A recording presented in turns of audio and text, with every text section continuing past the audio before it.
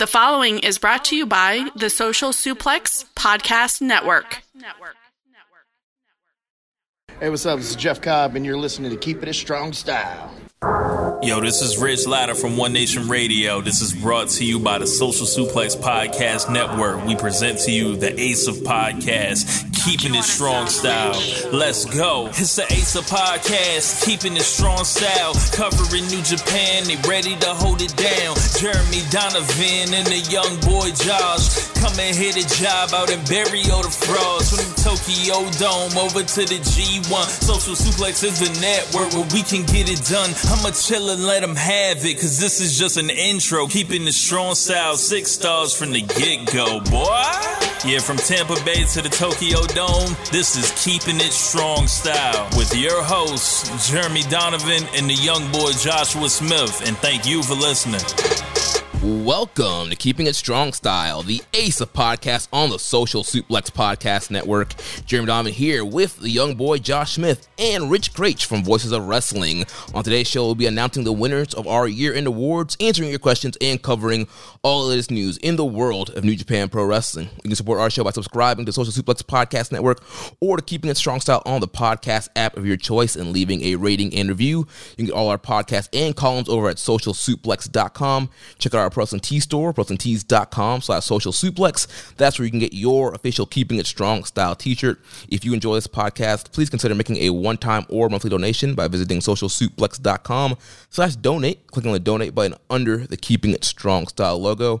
And this week's episode is brought to you by the NJPW EXT, the only browser extension for NJPWWorld.com with features like dark mode, improved translations and layouts, custom and shared playlists, synchronized viewing parties, and much, much more. It takes NJPW World to the next level. You can visit njpwext.us today for details. And like you heard in our intro, we are joined by a very special guest today, the captain, Rich Craich from the Voices of Wrestling flagship podcast, voicesofwrestling.com. Rich, how you doing, man?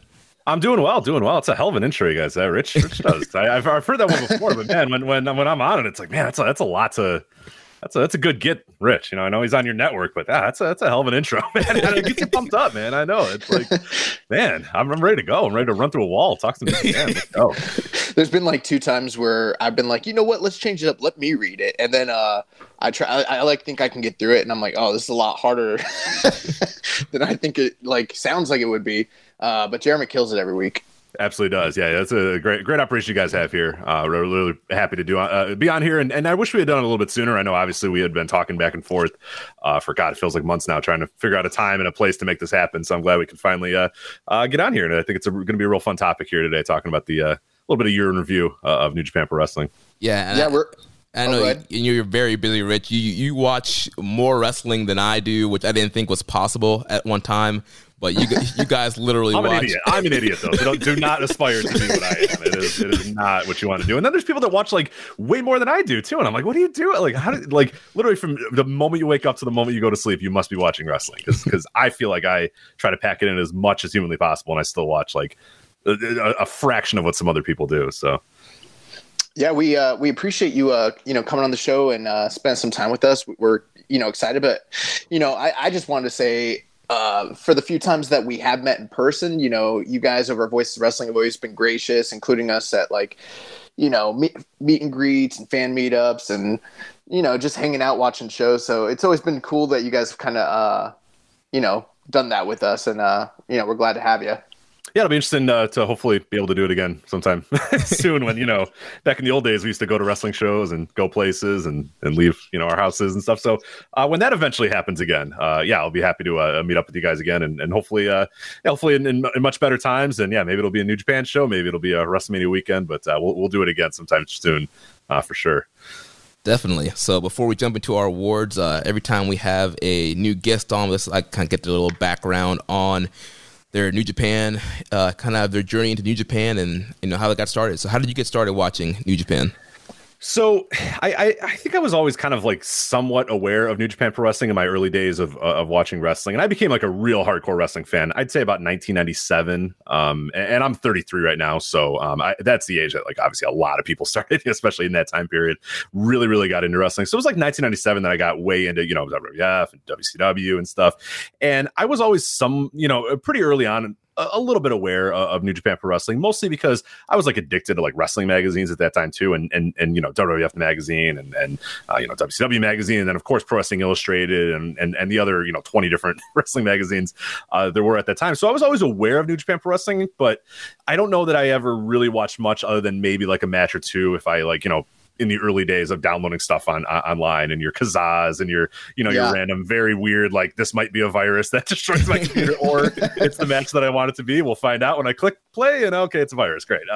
You never knew. It was the wild, wild west. So it's usually a little of both. You still get the match, but you also get the virus with it. Right. Which is, not a decent trade-off depending on what the match was. But and you had to make sure it was a really good match because you're like, this could destroy my computer. So this better be goddamn worth my time. But no, I was always like kind of aware of guys. Like obviously Jushin Thunder Liger is somebody who from the moment you see him in a wrestling magazine or whatever, you're like, what is that? And who is that? And where does he wrestle? And all that sort of stuff.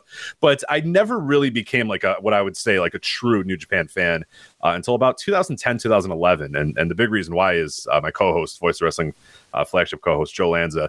He'd been bothering me for years to watch New Japan. He's like, come on, watch it. And I was one of those fans that just bitched about WWF instead or WWE instead and just said, this is, this sucks. This is garbage. Or, and he's like, well, here, just watch this. Like, I'm telling you, it's good. And I'm like, all right, fine. Like, most of us have to be convinced for some reason that like, instead of just watching stuff that you hate, watch stuff that you might enjoy. And that's the match that I remember that finally hooked me was Kojima and Hiroshi Tanahashi from Wrestle Kingdom 5. 5? Do I have the number right? Yeah, I believe it's 5. Right. 5, yeah, okay.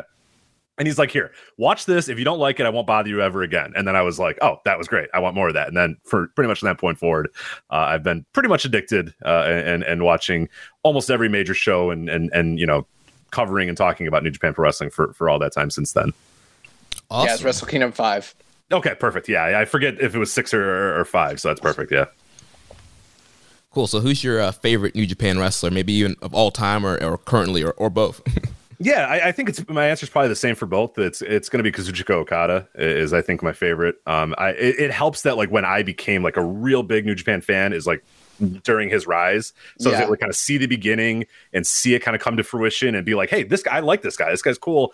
And it was a divisive opinion at that time when that new beginning where he beats Tanahashi, it's like, who the hell's this guy? No way. And I was like, no, I like this guy. I think it's going to work. It's going to be, that was like a hot take at the time. And then like, obviously in a year's time, it was clear that he was, going to be a star and going to be great. But that was always a lot of fun to kind of follow that entire path. And that's a big reason why I think I do consider him at least my favorite now, and I think favorite of all time is because I was able to see the entire life cycle of him. I was able to see him come back, able to see him win the title, see him go through all these big main events, and he's also pretty goddamn incredible. So it's like I don't really have to sell that. Hey, I like Okada because Okada's great and fantastic. But he's always hit me on a certain level that very few wrestlers in my entire life ever have. See, what's funny is like. I like Okada a lot, but I'm so in love with Tanahashi that like I just assumed right when you were starting, I was like, oh, he's gonna say Tanahashi, of course. I mean, it can't be anybody else. I love Tanahashi. Yeah, it's definitely a close battle there, but yeah, for some reason it was always Okada just kind of got me, and I think again, like if I had seen Tanahashi through like his early days, because I'm always one of the big things that I'm into in wrestling, and even today, with the Young Lions and stuff is. Seeing the progression of wrestlers and seeing them come in and immediately just having to be like, hey, I think this guy's going to be good, or I think this guy's going to suck or whatever. And then kind of sticking with that. You know what I mean? Like you got your guy and you're like that, like Yu Uemura. The first time I saw him, I was like, that dude's going to be great. And now I have to like, no matter what happens over the next 10 years, I have to be like, no, that guy's good. That guy's going to be good. Like the same thing happened with Yo. Like Joe and I would argue about Yo and Sho for years and years and years. And I was like, Yo is going to be the better guy. I may have lost that argument, but I haven't lost it yet. So I'm going to let that go for a little bit. There's still time. Not good for this year.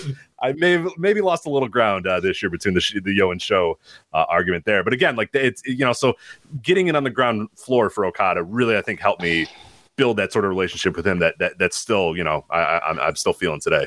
Well, just so you guys know, we're firmly in the Oka camp with you guys, so you got support. Good. You're smart. Well, you're smart guys. So that's why you get it. So. Yeah, and so last but not least, your favorite New Japan Pro Wrestling match.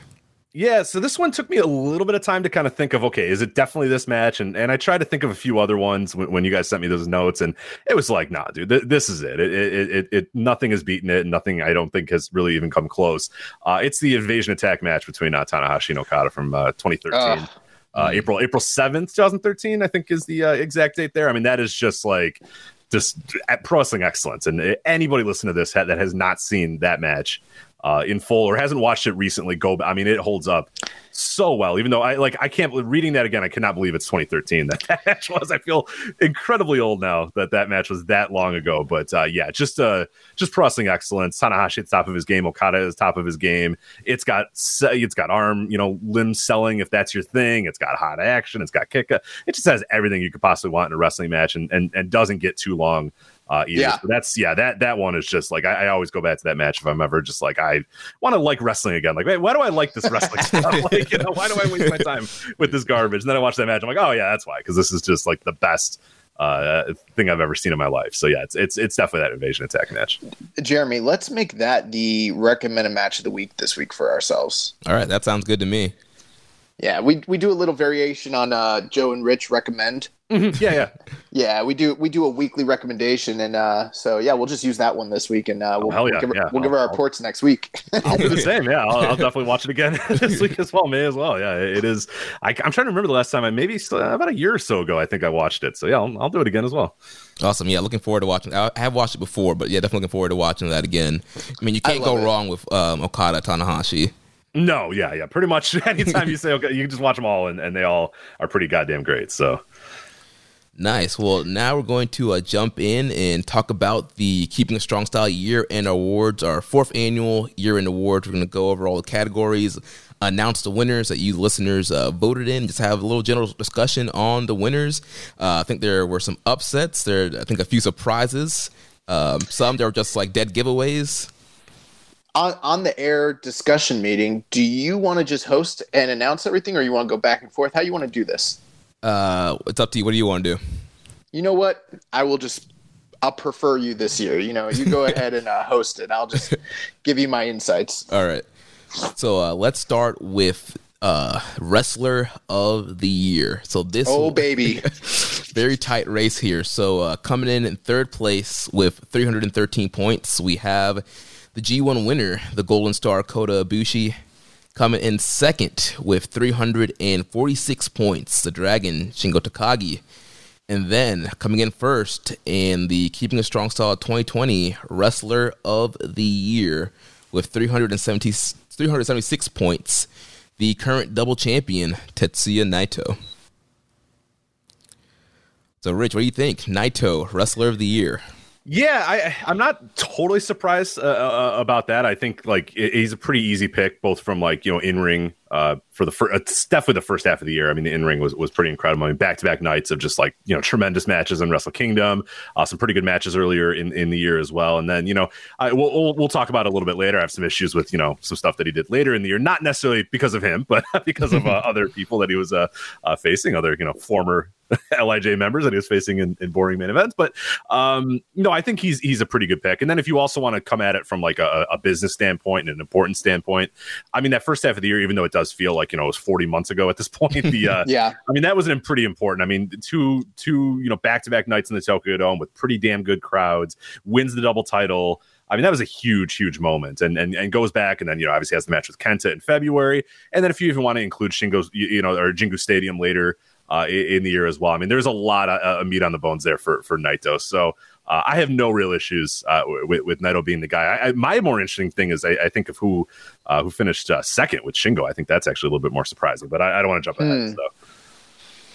Yeah, I guess with me, I've always felt like we've never set parameters on this award and said, oh, it needs to be like the Ric Flair, all around sort of thing. We've never said it's just strictly the in-ring work, but I've always kind of assumed, based off of what we've seen the voters kind of go with in the past, that a lot of it was based almost primarily on the the body of work.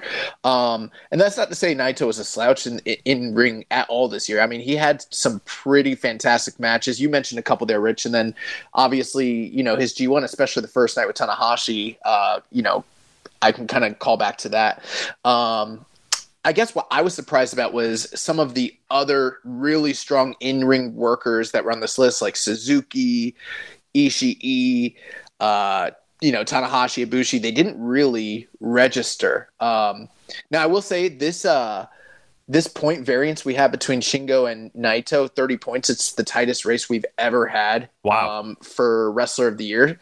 But Naito was in the lead firmly the entire voting period. Like, he never really... I mean, I think there was one day Shingo barely got past him, and then Naito just took off. So, like, we've kind of known the entire, like, time that Naito was, like, running away with this thing. And I think Shingo got, like, a last-minute, spree of votes, but it wasn't enough to put him over the top, really.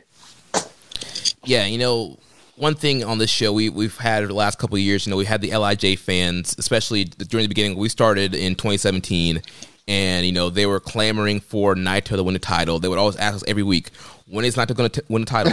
Why does Gato hate Naito? We get these questions every week with the diehard LIJ fans wanting Naito to get that moment to beat Okada in the Dome. Wrestle Kingdom 12, they were in a frenzy when Okada won and retained. And so now they're finally having the year, and I think, Naito's a very popular guy. And I think sometimes we underestimate how popular he is, even with the Western fan base. And I think what we saw here, he finally won the double titles at Wrestle Kingdom. He finally beat Okada. He beat Jay White, and then kind of going on, like you mentioned, business-wise at Osaka, New Beginning Osaka with Kenta, sold-out house there. I wasn't a big fan of that match, but still a big moment. Got comeuppance on Kenta for ruining his Dome celebration. And then you just look for the rest of the year. Even with a not so great rivalry with Evil that produced 4 stinkers, it's like I see why people are so Naito's their guy, and so I can understand from a star perspective, from business perspective, why a lot of people would have voted Naito over, say, Tomohiro Ishii, who's literally the top in-ring performer of the year, or somebody like Shingo, who's been on the same level as Ishii. And it's not even just that. When you mention like the 4-match series with Evil, sure, that wasn't necessarily, it wasn't like critically acclaimed or anything, but in terms of like importance and spotlight, it was the primary feud of the entire year. Right. Almost all the eyes were on it. So I also think that kind of resonates with people, especially like you mentioned, LIJ fans. They've been clamoring for there to be like, a break. Now, I know like the storytelling element of this wasn't really maybe our cup of tea, but there is the element. It's like his first pariah, he broke off from him. People kind of wanted him to get his revenge. And, whether you like the matches or not, like Rich mentioned, it did pay off at Jingu Stadium with the fireworks and the big moment and everything. So I think that those big moments are kind of what maybe resonated with, a majority of the fan base, probably. And I think, what I see in this is it reminds me a lot of like, the NBA MVP. It doesn't always go to the best player in the league, or, any sports MVP pretty often doesn't, sometimes it does, sometimes it aligns with it, but a lot of times it goes to the guy who's like the story of the year. And I think it definitely was Naito's year. I mean, he was front and center in most of the major stories. He starts the year, winning the double titles. He finishes the year in a big time feud with Evil, and he has a big time feud with Evil in the middle of the year, has the feud with Kenta in the early part of the year as well, and then finishes it off as obviously still being in the mix for the title, and the stuff with Ibushi and the stuff with Jay White. So it's like, whether you think he's the best in-ring wrestler or whatever, if it's depending on your interpretation of the award. And I'd say from your guys, it's actually cool that you don't give like this is what the award means, because I love the idea of awards being interpreted by how do you sort of interpret Wrestler of the Year? Like, a lot of people come at it from a lot of different ways, and that's why you'll get really interesting results like you guys have here. But I think if you're telling the story of the year, he's telling the story of New Japan in 2020, Naito's kind of that MVP or that guy, that Wrestler of the Year. So I have really no issue with him there. Yeah, I think as we go through the rest of the categories, we'll see that, this was Naito's year. So, I mean, it sounds like for you, Rich, if you were to have giving this award out, Naito's probably who you would have gone with. I think so. Yeah. I mean, and I've had discussions with people about like, wrestler, kind of the Flair Thaz style, like, Wrestling Observer, wrestler of the year. And then also like the most outstanding. To me, the most outstanding wrestler of New Japan this year is Shingo Takagi. Like, I think, his in-ring, I thought was just, second to none.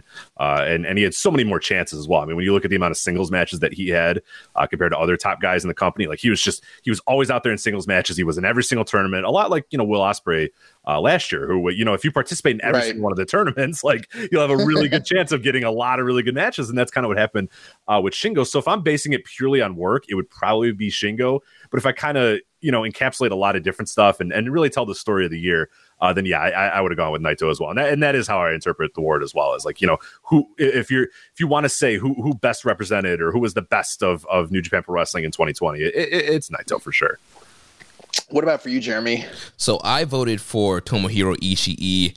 I just thought, once again, Ishii just had another incredible year, and we've talked about it on the show before. He's one of these guys that, whether it's a singles, a tag, 6-man, 10-man tag, any kind of matchup, like you could always count on Ishii to go out there and have a banger.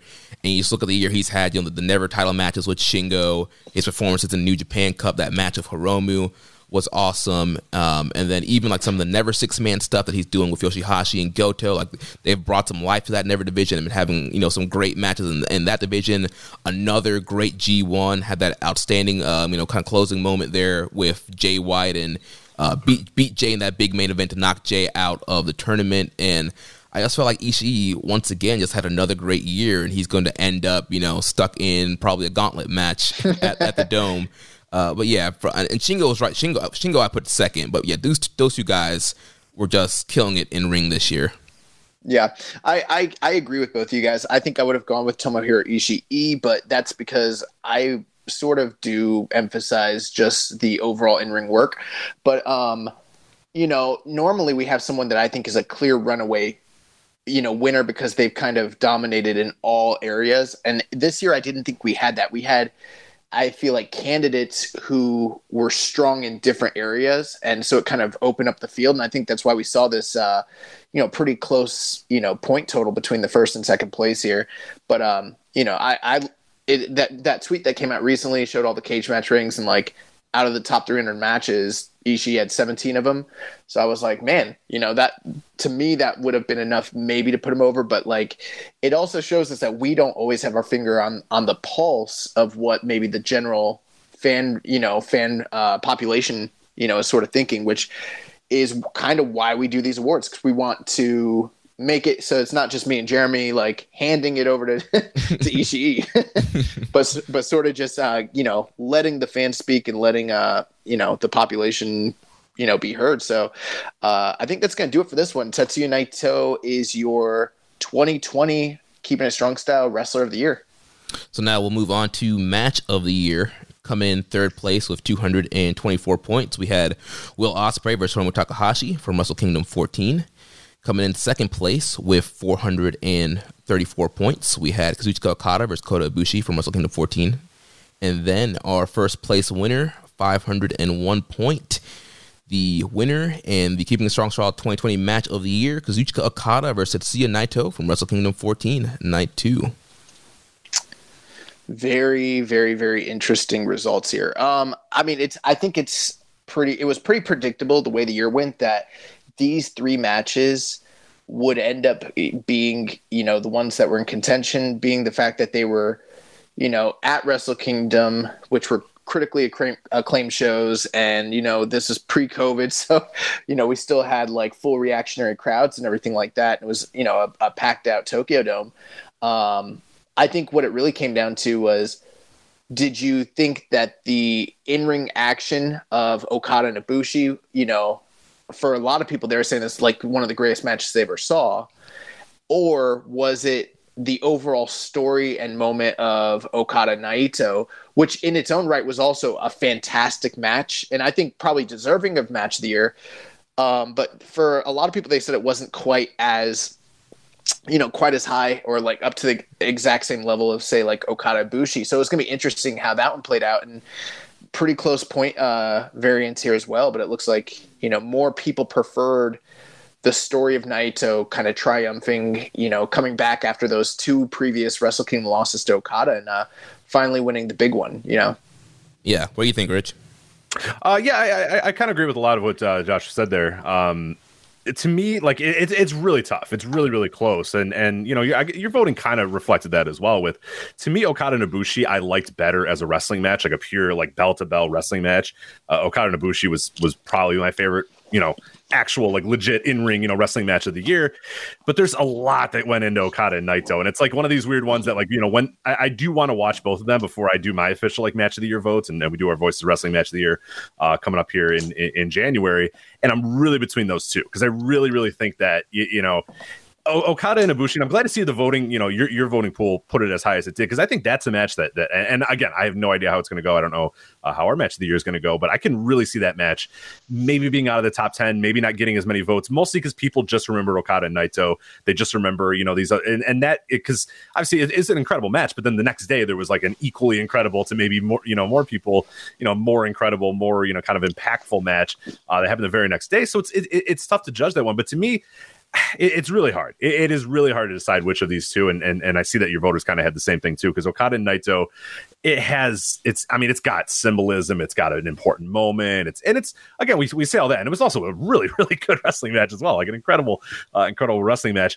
I think I like Okada and Ibushi a little bit better, but I'm kind of right now going to be a coward and say I don't know which one I'm eventually going to vote for, because I really do want to watch both of them in context and watch them, in December as well, and just say, okay, cool. Knowing everything that I know and knowing how the year went or whatever, how do these still kind of hold up for me? But in the moment, I liked Okada and Ibushi a little bit more. But I'm very curious to go back and rewatch both of those. And I really think your top 3 is exactly the top 3 that I would have for New Japan this year as well. I think it's no question. It's helped out a lot, obviously, by, those are crowds and man, going back and watching crowd wrestling, it's like, it's a lot. You're like, oh man, this is how it's supposed to be. Like, the people are making noise and things are happening. So I think those really are kind of head and shoulders above anything else that happened in the rest of the year, because the rest of the year was always kind of trying to catch up with, having crowds and the clap crowds and stuff. And it really does take away from New Japan Pro Wrestling in particular. It's not quite the same thing, but it sort of reminds me of like in 1991, if you're looking at WWF, there maybe like 2 of their top matches, you've got Perfect and Hart from SummerSlam, but then you've got Warrior and Savage from WrestleMania. And it's like probably the better in-ring match is the SummerSlam match. But sure. Many people are like so engrossed with the story and so engrossed with the moment and the implications and the build and the fallout and everything that kind of surrounds that retirement match. I think that there's a lot of parallels between that situation and this one as well. Yeah, it's a great comp. Yeah, because it is like, on its face, the Hart and Perfect match is just like a tremendously better kind of pro, nerdy kind of pro wrestling, ring work type match or whatever. But I mean, it stands out as like an incredible match. But then, there's so much emotion and so much going in to that Warrior and Savage one. So that's a perfect comp to me. Yeah, it's definitely maybe what you value in wrestling. And with that said, both of those matches were really good. And both of these matches were really good as well. I really honestly don't think you can go wrong with either of these two as your matches of the year. Some other ones that I might take a little bit of issue with if people did, say, oh, my favorite match was, when I Evil and Naito from Shingo, I'm like, I don't know about that. Like, I'm not quite sure. But it looks like, looking at your guys' voting pool, it looks like people pretty much nailed what I would consider the top tier matches of the year. Yeah, Jeremy, what are your thoughts there? Yeah, not surprised that these 3 matches finished pretty much all the reasons you guys mentioned. Yeah, these were, 3 of the best in-ring matches in the year. Perfect condition, big stage, hot crowd. Both Okada matches, I both gave 5 stars to both of those matches. So honestly, it was a toss-up for me. Either one could have win.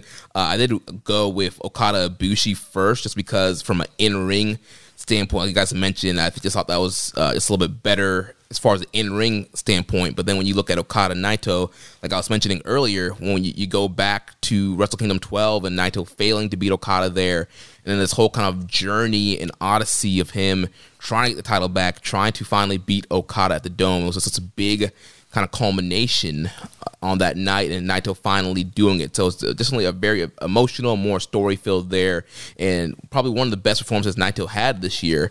And so, I don't think you can go wrong going with either one of those matches. Yeah. So let's move on to the next of what we like to call the big three. So let's talk about the show of the year. So show of the year, coming in third place with 183 points, G1 Climax 30, Night 13. Coming in second place with 564 points, Wrestle Kingdom 14, Night 1.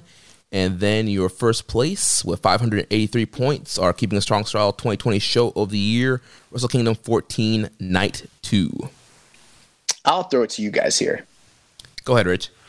All right, I'll go first. I was kind of talking about this on another show, this weekend as well. And to me, I like Wrestle Kingdom Night 1 a little bit better because to me, it just had that string of, final three matches that, you got Hiromu and Will. And I like Jay White and Naito a lot as well. So I think that helps. I think that is probably a big determining factor of whether, you vote Night 1 or Night 2. But I like that match a lot.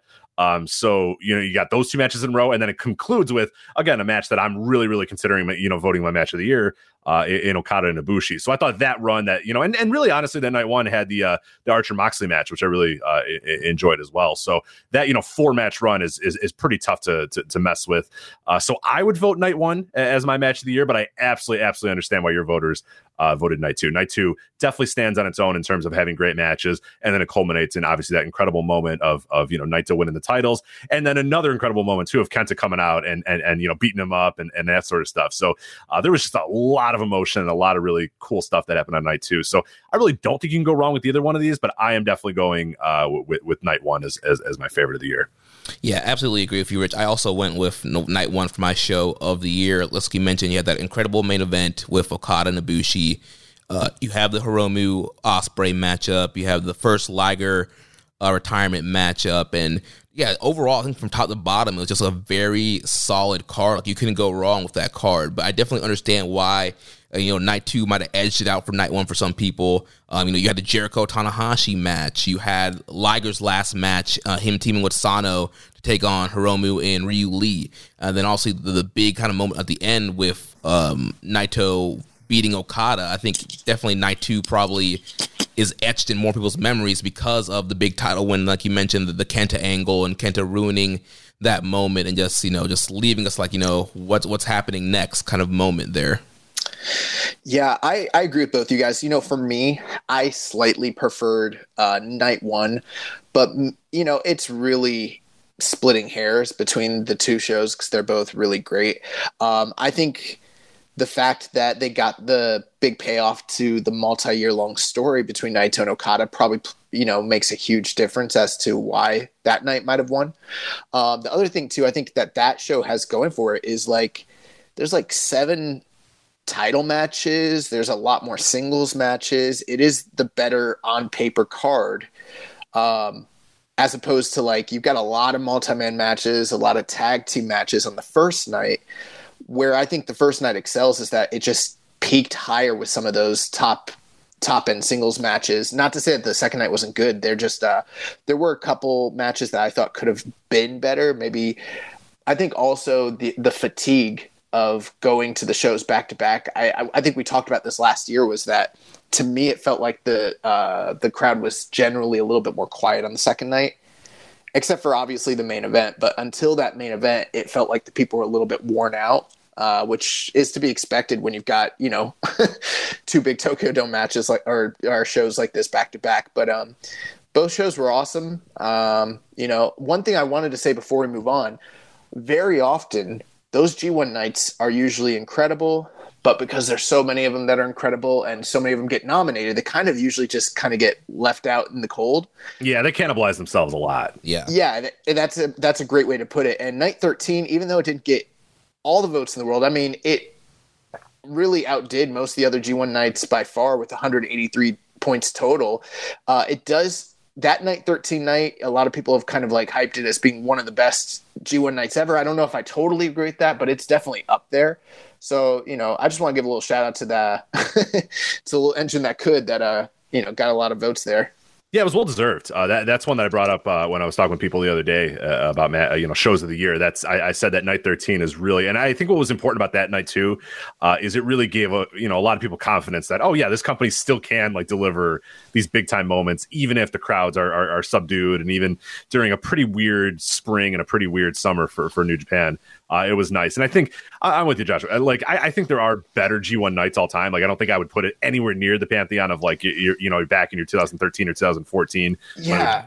6 straight matches that were all like just fucking great. There's that one night, G1 24. I don't remember the night, but it's like, there's literally like 8 4-star matches. Yeah. it's crazy.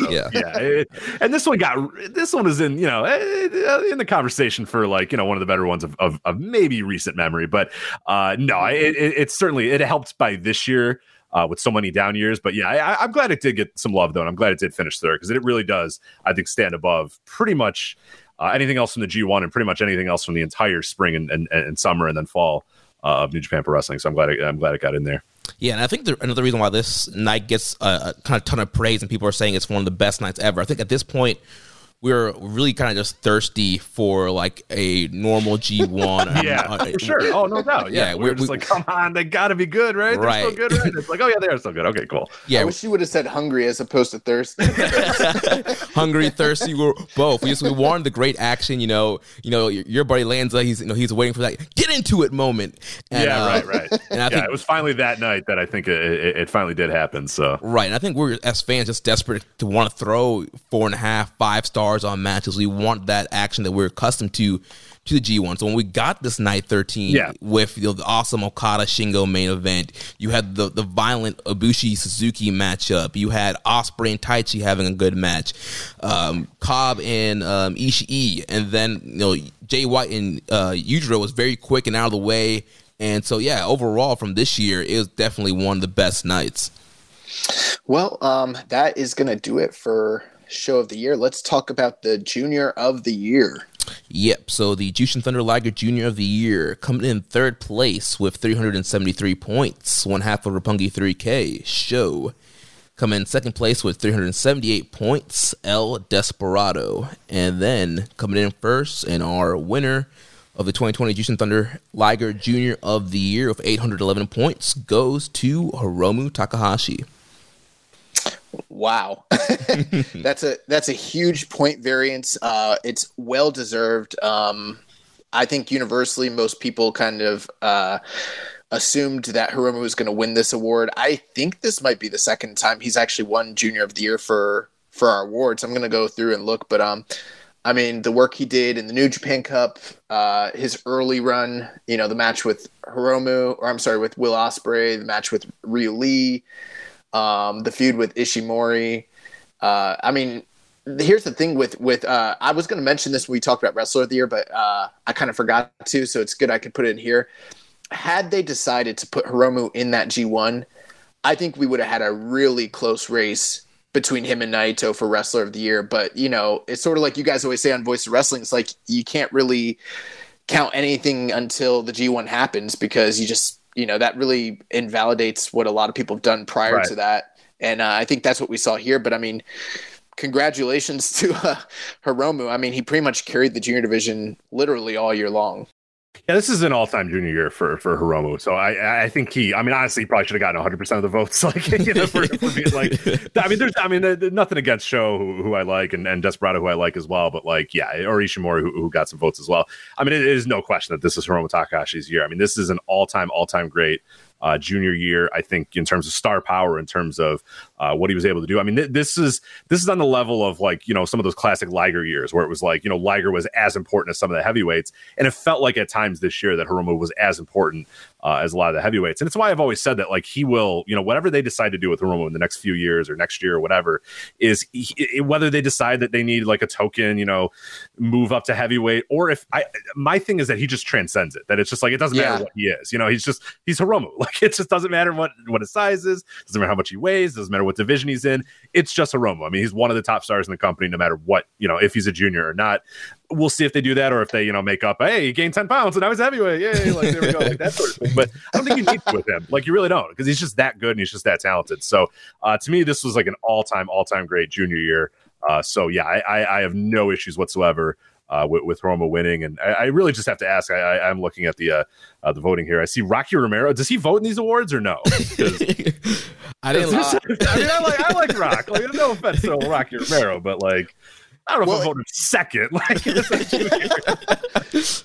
well, you know, we are good friends with Rocky Romero. We've had him on the show before, but speaking about it, because it was pretty much it was pretty much like, you know, if you notice, there's only 5 people that we even nominated. We were like, you know, Rocky did all that. He obviously wasn't in Japan, but we're like, he kind of needs to be on the ballot for kind of just holding things down over in America for whatever that's worth, you know? Yeah, and the New Japan Strong, like all joking aside, the New Japan Strong stuff, he's one of the better guys on that show. So it's like, and he's been in, you know, he's in with, you know, feuding with Danny Limelight and stuff. Like he's one of the actual guys that feels like he's not just there to kind of fill out the show.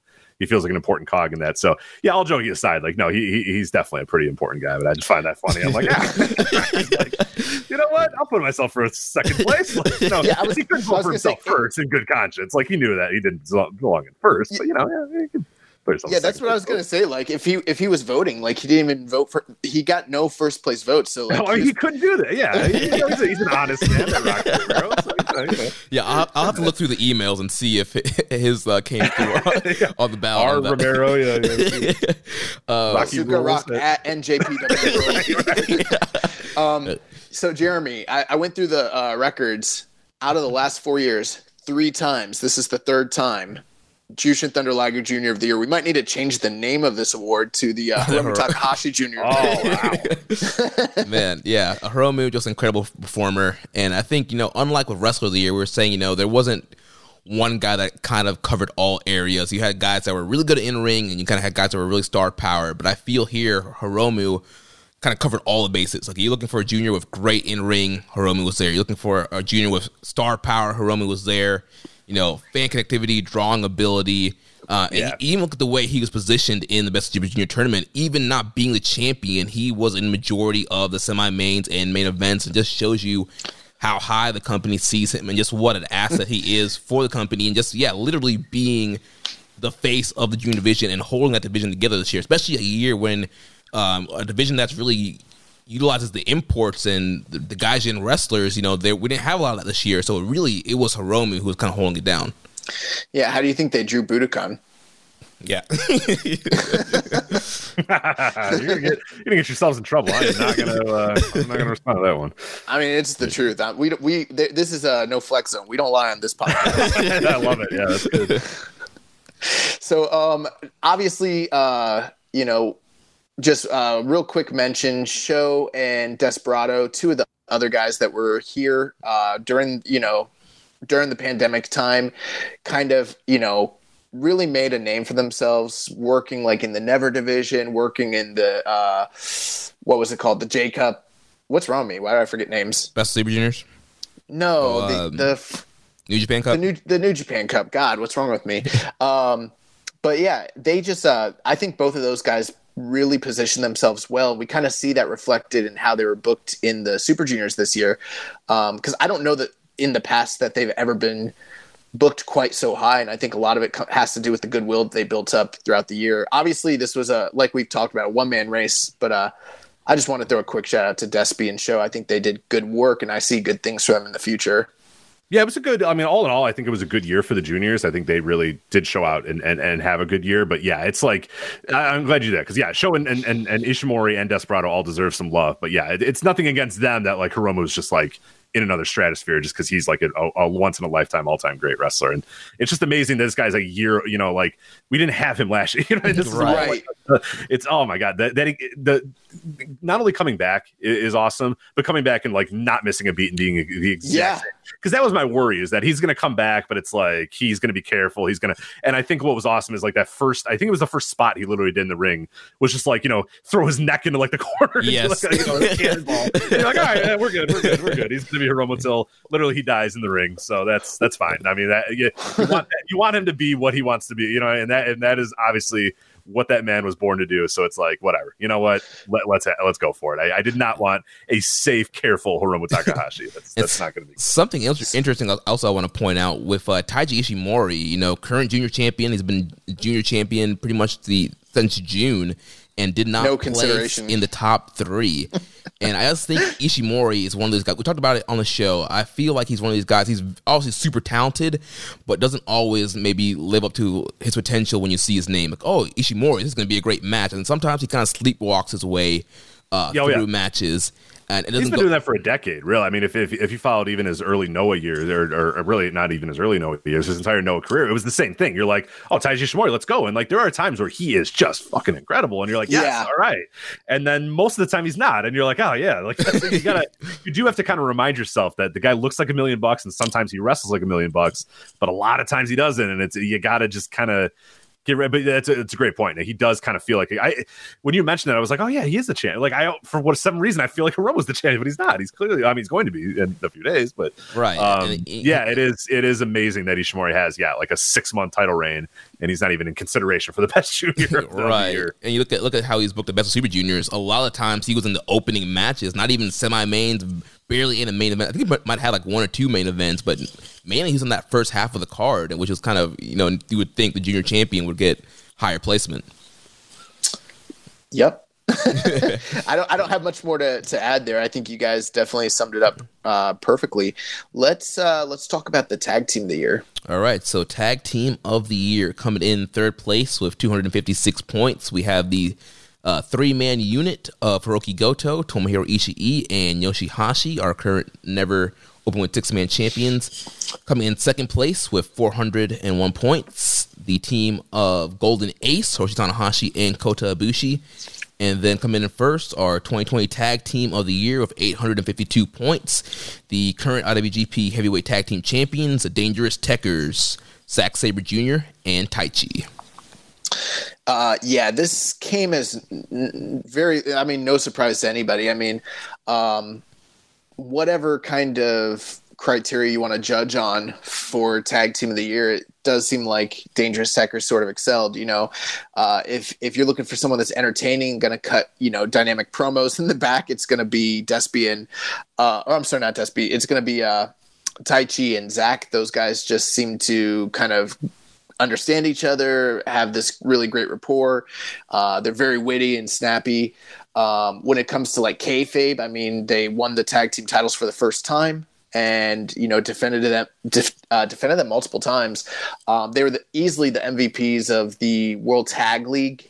They were in one of the most heralded feuds of the year, the feud with Golden Ace, which I think is one of the things that definitely put them over. But then night in and night out, even when they're not just in regular 2-on-2 tags, but when they're in those Suzuki-gun 8-man, Suzuki-gun 10-mans, they kind of always stood out as being like one of the big focal points all year long in those matches, getting their shit in, making their little like stories, kind of felt and heard, especially with the feud with Golden Ace. And they just kind of dominated the tag team scene all year, which is funny because so many people talked about Golden Ace and how, getting this mega team together was going to be the thing that revitalized the tag team division. But a lot of people it almost felt like Dangerous Tekkers sort of sleptwalked into the top position. And before you knew it, suddenly it's like, oh, wow, they're the champions. Oh, wow, they're the best tag team in the company. Oh, wow, they might be one of the best tag teams in the world in 2020. And I think it's definitely well-deserved. Yeah, I think to me, I mean, they're really by default. I think you kind of have to vote Dangerous Tekkers. I mean, I think obviously Golden Ace, I think had a pretty good year, but it felt like a very incomplete year for them. And it felt like, obviously once the shutdown happened, they did not go back to Golden Ace. I mean, they were still kind of there, but it wasn't quite the same. They weren't quite pushed on the same level. And Tekkers were, pushed earlier in the year, pushed later in the year, had really good matches throughout the year as well. I'm not like the biggest fan of that. Like, I think they're fine. I think they're pretty damn good. I know a lot of people really, really like them, but I have no issue with them being the tag team of the year because I just don't know if there was a ton of competition in New Japan this year. And it was I'd say a pretty down year for New Japan's tag division. And the World Tag League didn't really do a ton, even though I didn't mind the tournament, but it didn't do a ton to be like, oh, this team is clearly like the team of the year. It was pretty much like, oh yeah, Tekkers is definitely it. So yeah, they rightfully won this in a blowout. That is disrespectful to Goto, Ishii, and Hashi. Yeah, I like the number 6 man. Getting some love here. That's pretty awesome. Yeah, and I think too, one thing that benefited Dangerous Tekkers also was the fact that some of the top Gaijin teams weren't there. You didn't have Finjuice in Japan. You didn't have Girls of Destiny in Japan. Those are some of the top teams that are usually in the mix. In the beginning of the year, we saw it was mainly GOD and Finjuice that are kind of rivaling for a tag team title at Wrestle Kingdom and then New Beginning. And then they kind of shift to do the Dangerous Tekkers Golden Ace thing. But also with the pandemic, we didn't get GOD or Finjuice back until, a couple months ago. And so also that left the door open for Dangerous Tekkers to really take the reins and, come up and be the top tag team with that feud with Golden Ace. And I'm a fan of Dangerous Tekkers. I really like Taichi and Sabre together. I like their work a lot. I think they gel really well as far as in-ring. And like Josh mentioned, their post-match stuff is always pretty funny. And so, I would have gone Dangerous Tekkers all the way here. I actually voted Goto, Ishii, and Yoshihashi as number 1. I really dug them this year, but I went number 2, Dangerous Tekkers. Okay, yeah, I think I went number 2, Golden Ace, and then number 3, I went Goto, Ishii, and Yoshihashi. Oh man, you're so accurate with your voting. So let's move on to one of my favorite categories, the Karl Gotch Strong Style Award. All right, so Karl Gotch Strong Style Award, third place with 455 points, the Stone Pitbull, Tomohiro Ishii. That's shocking. Which is an upset because Ishii has won He wins this every year. Rightfully so, yeah. Come in second place with 497 points, Minoru Suzuki. And then our winner in first place with 542 points, the current never openweight champion, the Dragon, Shingo Takagi. Wow. What's crazy about this? So, like I mentioned, Ishii has won this every year, except the first year we ever did it, which was 2017. He was edged. I have the amount here. He lost to Shibata by 9 points. So it was like neck and neck. So yeah, the fact that he lost, but not only lost, but was, unseated by both Suzuki and Shingo tells you a lot about this year. And one of the biggest things is we praised the juniors for the work they did, but the reality is in terms of actual junior work, there was very little this year because the pandemic happened and they had to basically convert to doing open weight matches most of the year. And so since we didn't have a Super Juniors and we didn't have very many junior matches, we ended up with just what I call the strong style year where people were just beating the shit out of each other all year long. And it fucking ruled. And and Shingo was the top guy. He might not have won the MVP here this year for Wrestler of the Year, but I mean, I think he deservedly won the strong style award. And I mean, I have no qualms with this at all. I mean, he fucked everybody up. Yeah, I'm right. It's actually interesting. I was going to mention almost exactly what you said, Josh, with this award. I think you get a lot more competition this year because a lot more people had to sort of channel that inner strong style in them. And you couldn't just go out there and have, a bunch of really cool matches, a bunch of really cool moves, and a bunch of kickouts. You had to get in there and especially in the early days, especially in New Japan Cup, you just had to get out there and beat the fuck out of each other and grunt a bunch. And that's exactly what these three men did is beat the hell out of each other and grunt a lot. And I thought, I love it. I love that Shingo won this award this year because I think he was the best at beating the hell out of people and grunting a lot this year. But really, I mean, really, you could not have gone wrong with any of these three guys.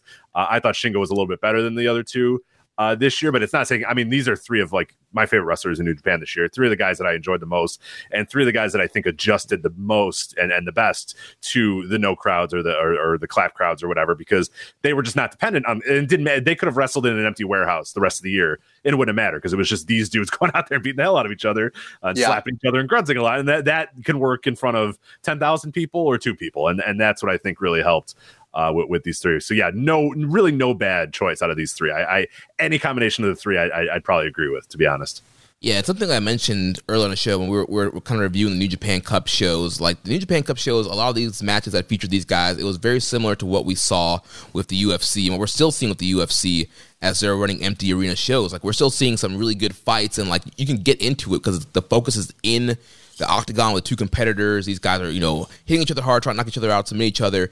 And I don't think the empty arena really impacted the presentation of the UFC so much. And so when you look at some of the empty arena stuff and New Japan Cup stuff, when you have these guys like Ishii and Shingo and Suzuki just slapping the crap out of each other, forearming each other, headbutting each other, crazy, suplexes and brain busters, like, and the focus was all on them in the ring. There wasn't a lot of outside brawling. Like, it fit so well to that style. And so, yeah, the Never style really just kind of elevated itself in this empty arena, clap crowd environment. And yeah, it didn't matter. It could have been a full building, empty building. These guys are still going to go out there and kill each other. And that's one thing I love about Shingo is that it doesn't matter where he is on the card, when he's opening, closing, what size arena it is. He's a guy that kind of goes out there and gives it 100% no matter what the spot is, and goes out there. We talk about like in the World Tag League when he was teaming with Sonata and just how his energy kind of rubbed off on Sonata and made Sonata try harder in that tournament. Yeah. And you just look from the beginning of the year to the end of the year. Shingo just absolutely incredible, and even like some of the open weight matches he had with Sho and Desperado, and really making that Never title open weight and challenging juniors, which is something that fans have kind of been clamoring for a while now. They wanted to see juniors and heavyweight mix it up, and with Shingo just recently leading the junior division, we were able to get some of those matches. Yeah, we've always called the Never title the strong style heavyweight title of the world, and he exemplified that this year. Yeah. The work he did with Ishii, the work he did with Sho, like you mentioned, Desperado, matches that kind of got forgot with Goto. That hey, Josh, you're breaking up pretty bad. I apologize. What I was saying was, with the fact that most of the other belts were tied up in different situations this year, we only really had two major singles heavyweight belts, this and the IWGP. And for my money, the run that Shingo had was better than the run that Naito or Evil had with that belt this year. To me, he made it the must-see prestigious title within the company, which is, that's a big deal. Yeah, did an excellent job elevating the Never title. And yeah, I think, the Never title has been my favorite title this whole year. And so from there, we can go on to Feud of the Year. So our final three here for Feud of the Year, coming in third place with 278 points. We had Jay White versus Kota Ibushi. Coming in second place with 355 points, we had Shingo Takagi versus Minoru Suzuki. And then our winner at first place with 388 points, the 2020 Feud of the Year, Golden Ace versus Dangerous Tekkers. I'm a little surprised. What do you guys think about this one? What do you think, Rich?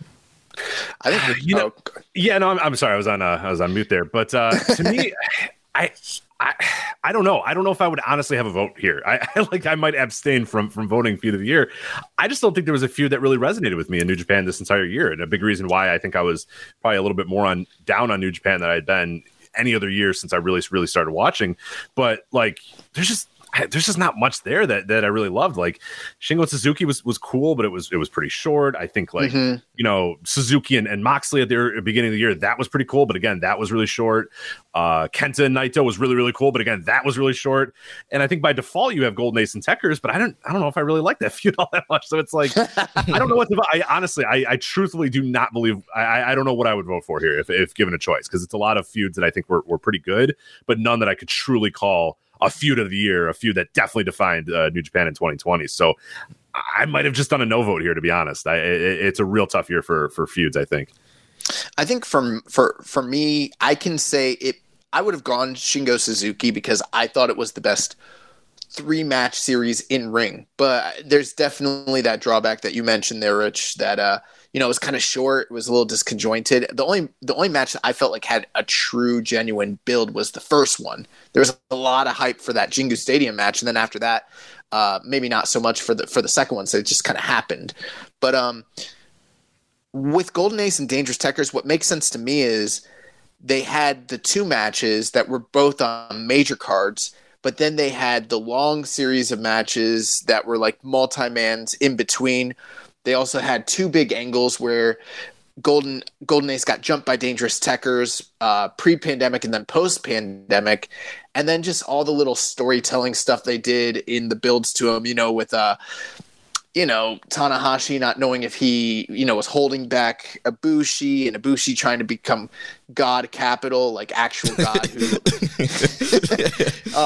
So, I mean, this is the one feud that I feel like had both good matches and actual behind the scenes, build, and people seem to be engrossed with it, where some of these other ones had drawbacks. Maybe they were like a 1-match series or a 2-match series, or maybe they were all story, but the match wasn't so great. This was the one that I felt like was the most balanced, that I kind of had an inkling that it might win this award. Yeah, we had a pretty hard time putting this list together because, like you mentioned, Rich, a lot of these feuds were either really short, they're either like 2 matches, or the matches were spread out throughout the year. There weren't a ton of angles, there weren't a ton of promos. And so, yeah, it's kind of, there's not one of these feuds that's like, this is the, New Japan feud. But like Josh mentioned, I do think Golden Ace Rangers Tekkers is probably the closest thing that had series of matches between just those two teams, and then the multi-man team matches, and then all the different backstage promos you got with Ibushi and Tanahashi. And so I think from everything on this list, it's probably the most well-rounded feud. Yo, shout out to the 3 people that voted Yumura Tsuji. I love it. I was just about to bring that up. Honestly, reading that, I was like, you know what? That would probably be my vote. Is like, the G1 C block, a little bit of like, undercard, going back and forth. You look at the records. There's a lot of fun in those Young Lion feuds. So yeah, shout out to them. I did not vote in these awards, but if I did, that may have been my pick for number 1, just out of default. So. Yeah, one thing I want to give a shout out to that didn't get a ton of votes was the Will Ospreay Zack Sabre feud.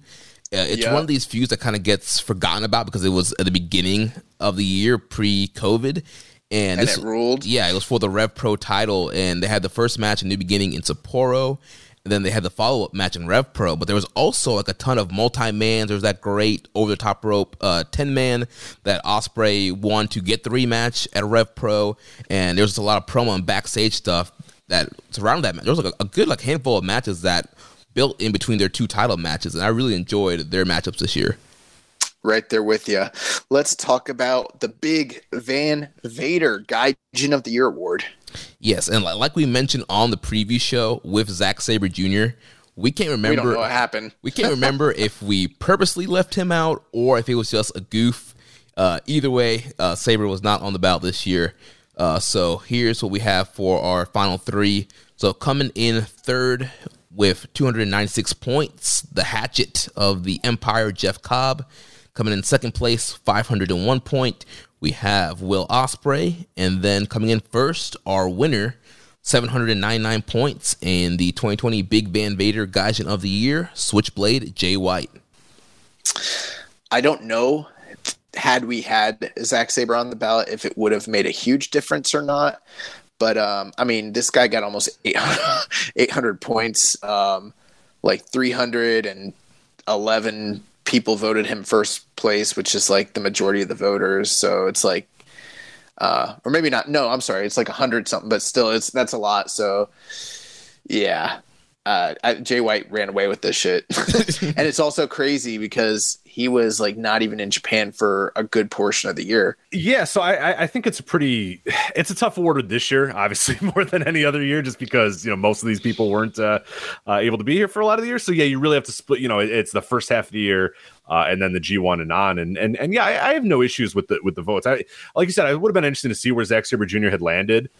Because I think he's got a pretty good case for it almost by default because he was somebody that felt like he was kind of there most of the time. But I think Jay White's a good pick too, because we can't forget what he was doing at the beginning of the year. And he, main evented Wrestle Kingdom and played a big role in night 1 of Wrestle Kingdom. And then Will as well, I think had a really good start to the year in terms of having the match with Hiromu, as we said, the Zack Sabre Jr. match and some other stuff early in the year. And that's always tough, especially in this year, is to remember that January, February, and March, was this same calendar year and does belong, in the running here. And when you make those cases, I think, to me, those guys that you voted for definitely belong. And White, I think, had a really good, end of his year, and Will to a lesser extent as well. Even though the in-ring maybe wasn't at the level that we saw prior to the year, we saw him become an important figure in New Japan, and obviously make that leap up to, running his own unit. And it's going to culminate at Wrestle Kingdom, obviously, with what should be an awesome match with Okada. So Will definitely belongs in the mix there as well.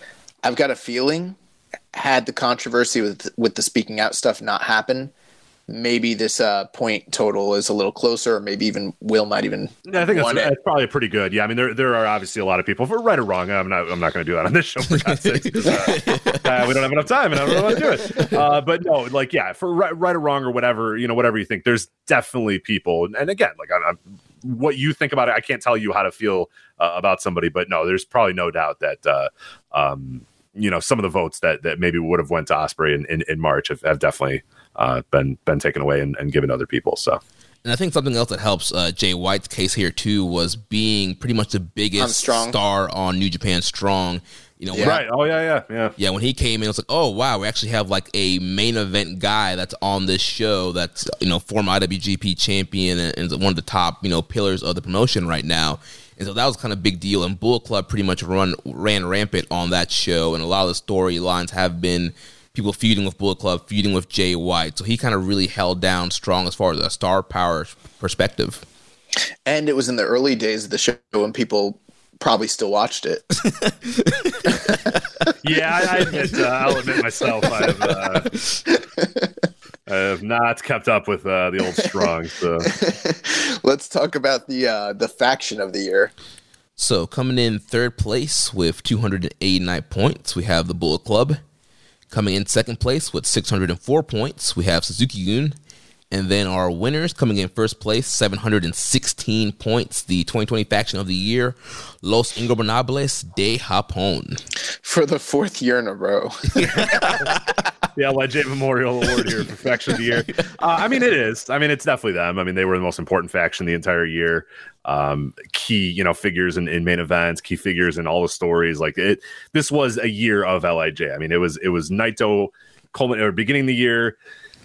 The evil stuff, Sonata being involved, Hiromu being involved. I mean, it is very clearly their year. And I think really votes for any other team, I think is mostly just because you like that team a little bit more. But I think objectively, like, you have to vote for LIJ here. The one thing I will say, I definitely think LIJ deserves this award for all the same reasons that you just mentioned, Rich. But the one thing I will say that I noticed, they didn't really team together that much this year. Most years, we spend a lot of time talking about the 8-mans and 10-mans that they have, and how cohesive they are, and they're like probably the closest thing New Japan has to like maybe your classic like Dragon Gate sort of style like tag team work, but like they didn't really tag together that much this year. Like, we're kind of basing this based off popularity and then based off just general success of the faction, a la Chaos, but not so much like, I can't remember too many times where I saw all 5 members in the ring doing, the salute and the golden roll call and stuff like that. You just didn't see it that much. It's mostly based off of individual successes that they had throughout the year. Yeah, and I think, looking at third place with Bullet Club, I think Bullet Club had a sneaky kayfabe successful year when you look at Evil joining and winning the New Japan Cup, winning double titles at Dominion. I know this doesn't count in this year, but you just had ELP winning the Super J Cup. I just feel like there's some other like kind of standout moments there with Bullet Club this year. You had Jay White winning the briefcase. So from a kayfabe perspective, I think Bullet Club had a good year that I think people might have kind of downplayed on. Bro, when you're talking about sneaky, what about Suzuki-gun? This 116 point variance is the closest anybody's ever gotten to unseating LIJ as faction of the year. And I don't remember if I voted Suzuki-gun number 1 or number 2, but I might have voted them number 1 just because I thought they had an awesome year. For various reasons. We don't have to go into all of it to, 'cause I don't want to make us go over time, but I am wondering how much longer LIJ, their dominance is going to be there, because it does kind of. There's a lot of people kind of jumping on the Suzuki-gun bandwagon these days. Yeah, I think we've seen with like the emergence of like Dangerous Techers and how much people love like their backstage promo and their kind of banter. We've seen we got a lot of questions the last several weeks from listeners like, are Dangerous Techers, are they babyfaces now? Because everybody's really digging what they've been doing. And then you had Suzuki, who's had a great year with the Never title and his feuds with Shingo and Nagata. And then you had, Desperado. Despy's at an all-time high. He's apparently the MVP of the Super Juniors. And then, and also his junior tag stuff with Kanemaru. They won that mini, like, junior league tournament. So, yeah, Suzuki-gun had a great year as well. They fucking rolled. So, let's move on to most improved. So coming in with third place with 309 points. Speaking of Suzuki-gun, Doki. Robbery. This is robbery. Coming in second place, 463 points, Taichi. And then coming in first place, 498 points, the 2020 Most Improved Wrestler, Yoshi-Hashi, the bag of socks. I never thought we would see the day. Like, this is a proud moment in the history of this show. Yeah, this is actually, believe it or not, for such a weird year in pro wrestling, such a weird year in New Japan, there was a lot of guys that I think all deserve some credit here. And I think you named a lot of those ones here. Yoshi-Hashi, I think, is a great pick. Taichi, who finished second, I really thought this year he became a complete package and a guy that I really enjoyed after not really enjoying his in-ring, like always understanding the character and understanding his importance to the show, but really liking his in-ring this year. Dookie, as you said, really, really good year as well. I mean, he became like a legit, like, decent guy on the roster after being kind of a laughing stock, the first year he was there. And then some other guys that you didn't mention, but I'm seeing on your voting here, I think Sho absolutely took another leap into another pantheon and proved that he could be a singles guy. And then I love the picks of like Yuya Uemura and Yota Tsuji, particularly Yuya Uemura, who I think has really made himself like very clearly a step ahead of all, of Gabriel Kidd, of Yota Tsuji, all those sort of guys. Like, you could see it with this guy, and the way that they booked him this year, you can tell that they see it with him as well. So, despite the very weird year, I think there was a lot of guys that really improved their stock and really, I think, brought it this year for sure. So, there's a lot of good. I mean, really, there's like 5 choices that if you voted for that guy number 1, I'd say, yeah, that sounds pretty good to me. For years on this show, I just got a lot of flack for the vehement hatred that I spewed out at Yoshi-Hashi, and I still believe to this day that it was well deserved. But I always said that if this guy ever turned the corner, we would change our tune, and he did turn the corner, and we have completely changed our tune. Like, suddenly, like, I'm marking out for Yoshi-Hashi, which is something I never ever thought I would ever do, and just very impressed. It was an incredible moment seeing him win his first title and that entire little, never 6-man tag title tournament that they did.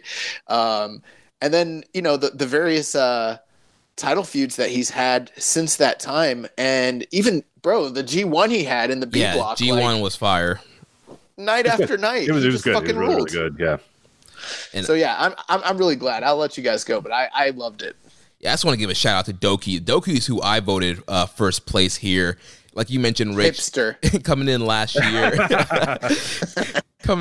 year, he was a laughing stock. There's a lot of people that were very hard on him, including myself. And he was coming in the best of Super Juniors, and you had some really top performers in that tournament last year, and so it's kind of big shoes for him to fill. But again, being a year where a lot of the juniors couldn't come into the country, he got a lot more time to shine this year. He was put in some little mini feuds. He feuded with Wato. He was in the Never 6-Man title feud. And then he was in Best of Super Juniors. And he just really stepped his game up. And it's just now he's like a serious competitor now. Last year he was a stand-in for the tournament because you had Desperado breaking his jaw in that match with Jun Kasai. But now he's a guy like he shouldn't be a replacement anymore. Like, he should be a guy that's slotted in the tournament. Jeremy, it's hard for me to vote for him as most improved when I already knew he was good from day one, right? Yeah. Josh was ahead on the Doki curve. I was way ahead. As soon as I saw him, everyone was giving him slack. I was like, I think he's pretty good, actually.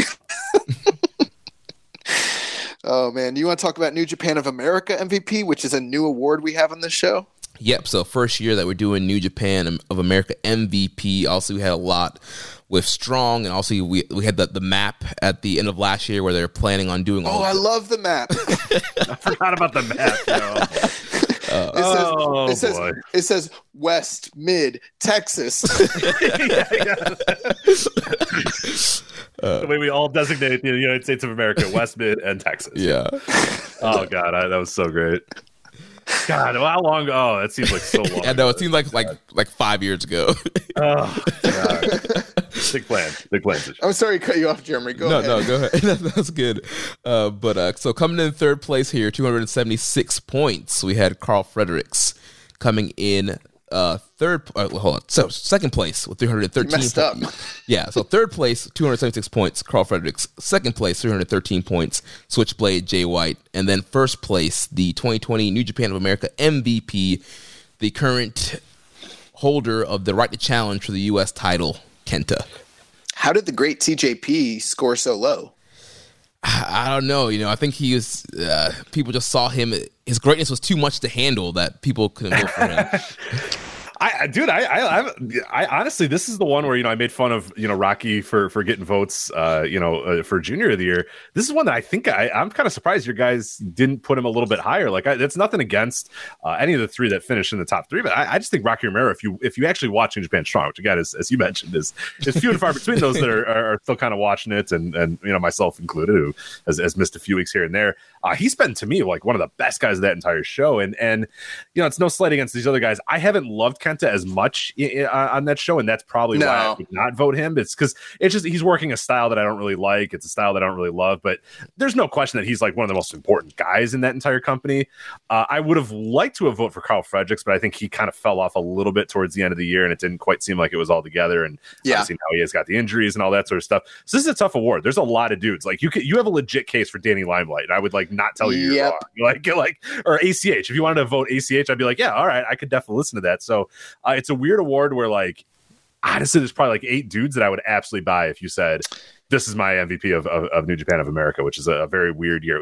And like we all predicted that Danny Limelight would be the potential MVP candidate for New Japan of America in 2020. So well, I think go ahead, Josh. I voted Rocky Romero as my number one. There you go. So you're smart. I know. But that's also to me, he's the Ishii of the show, because it's like he's the best. He's the guy who's having the best matches, but he's also losing the most.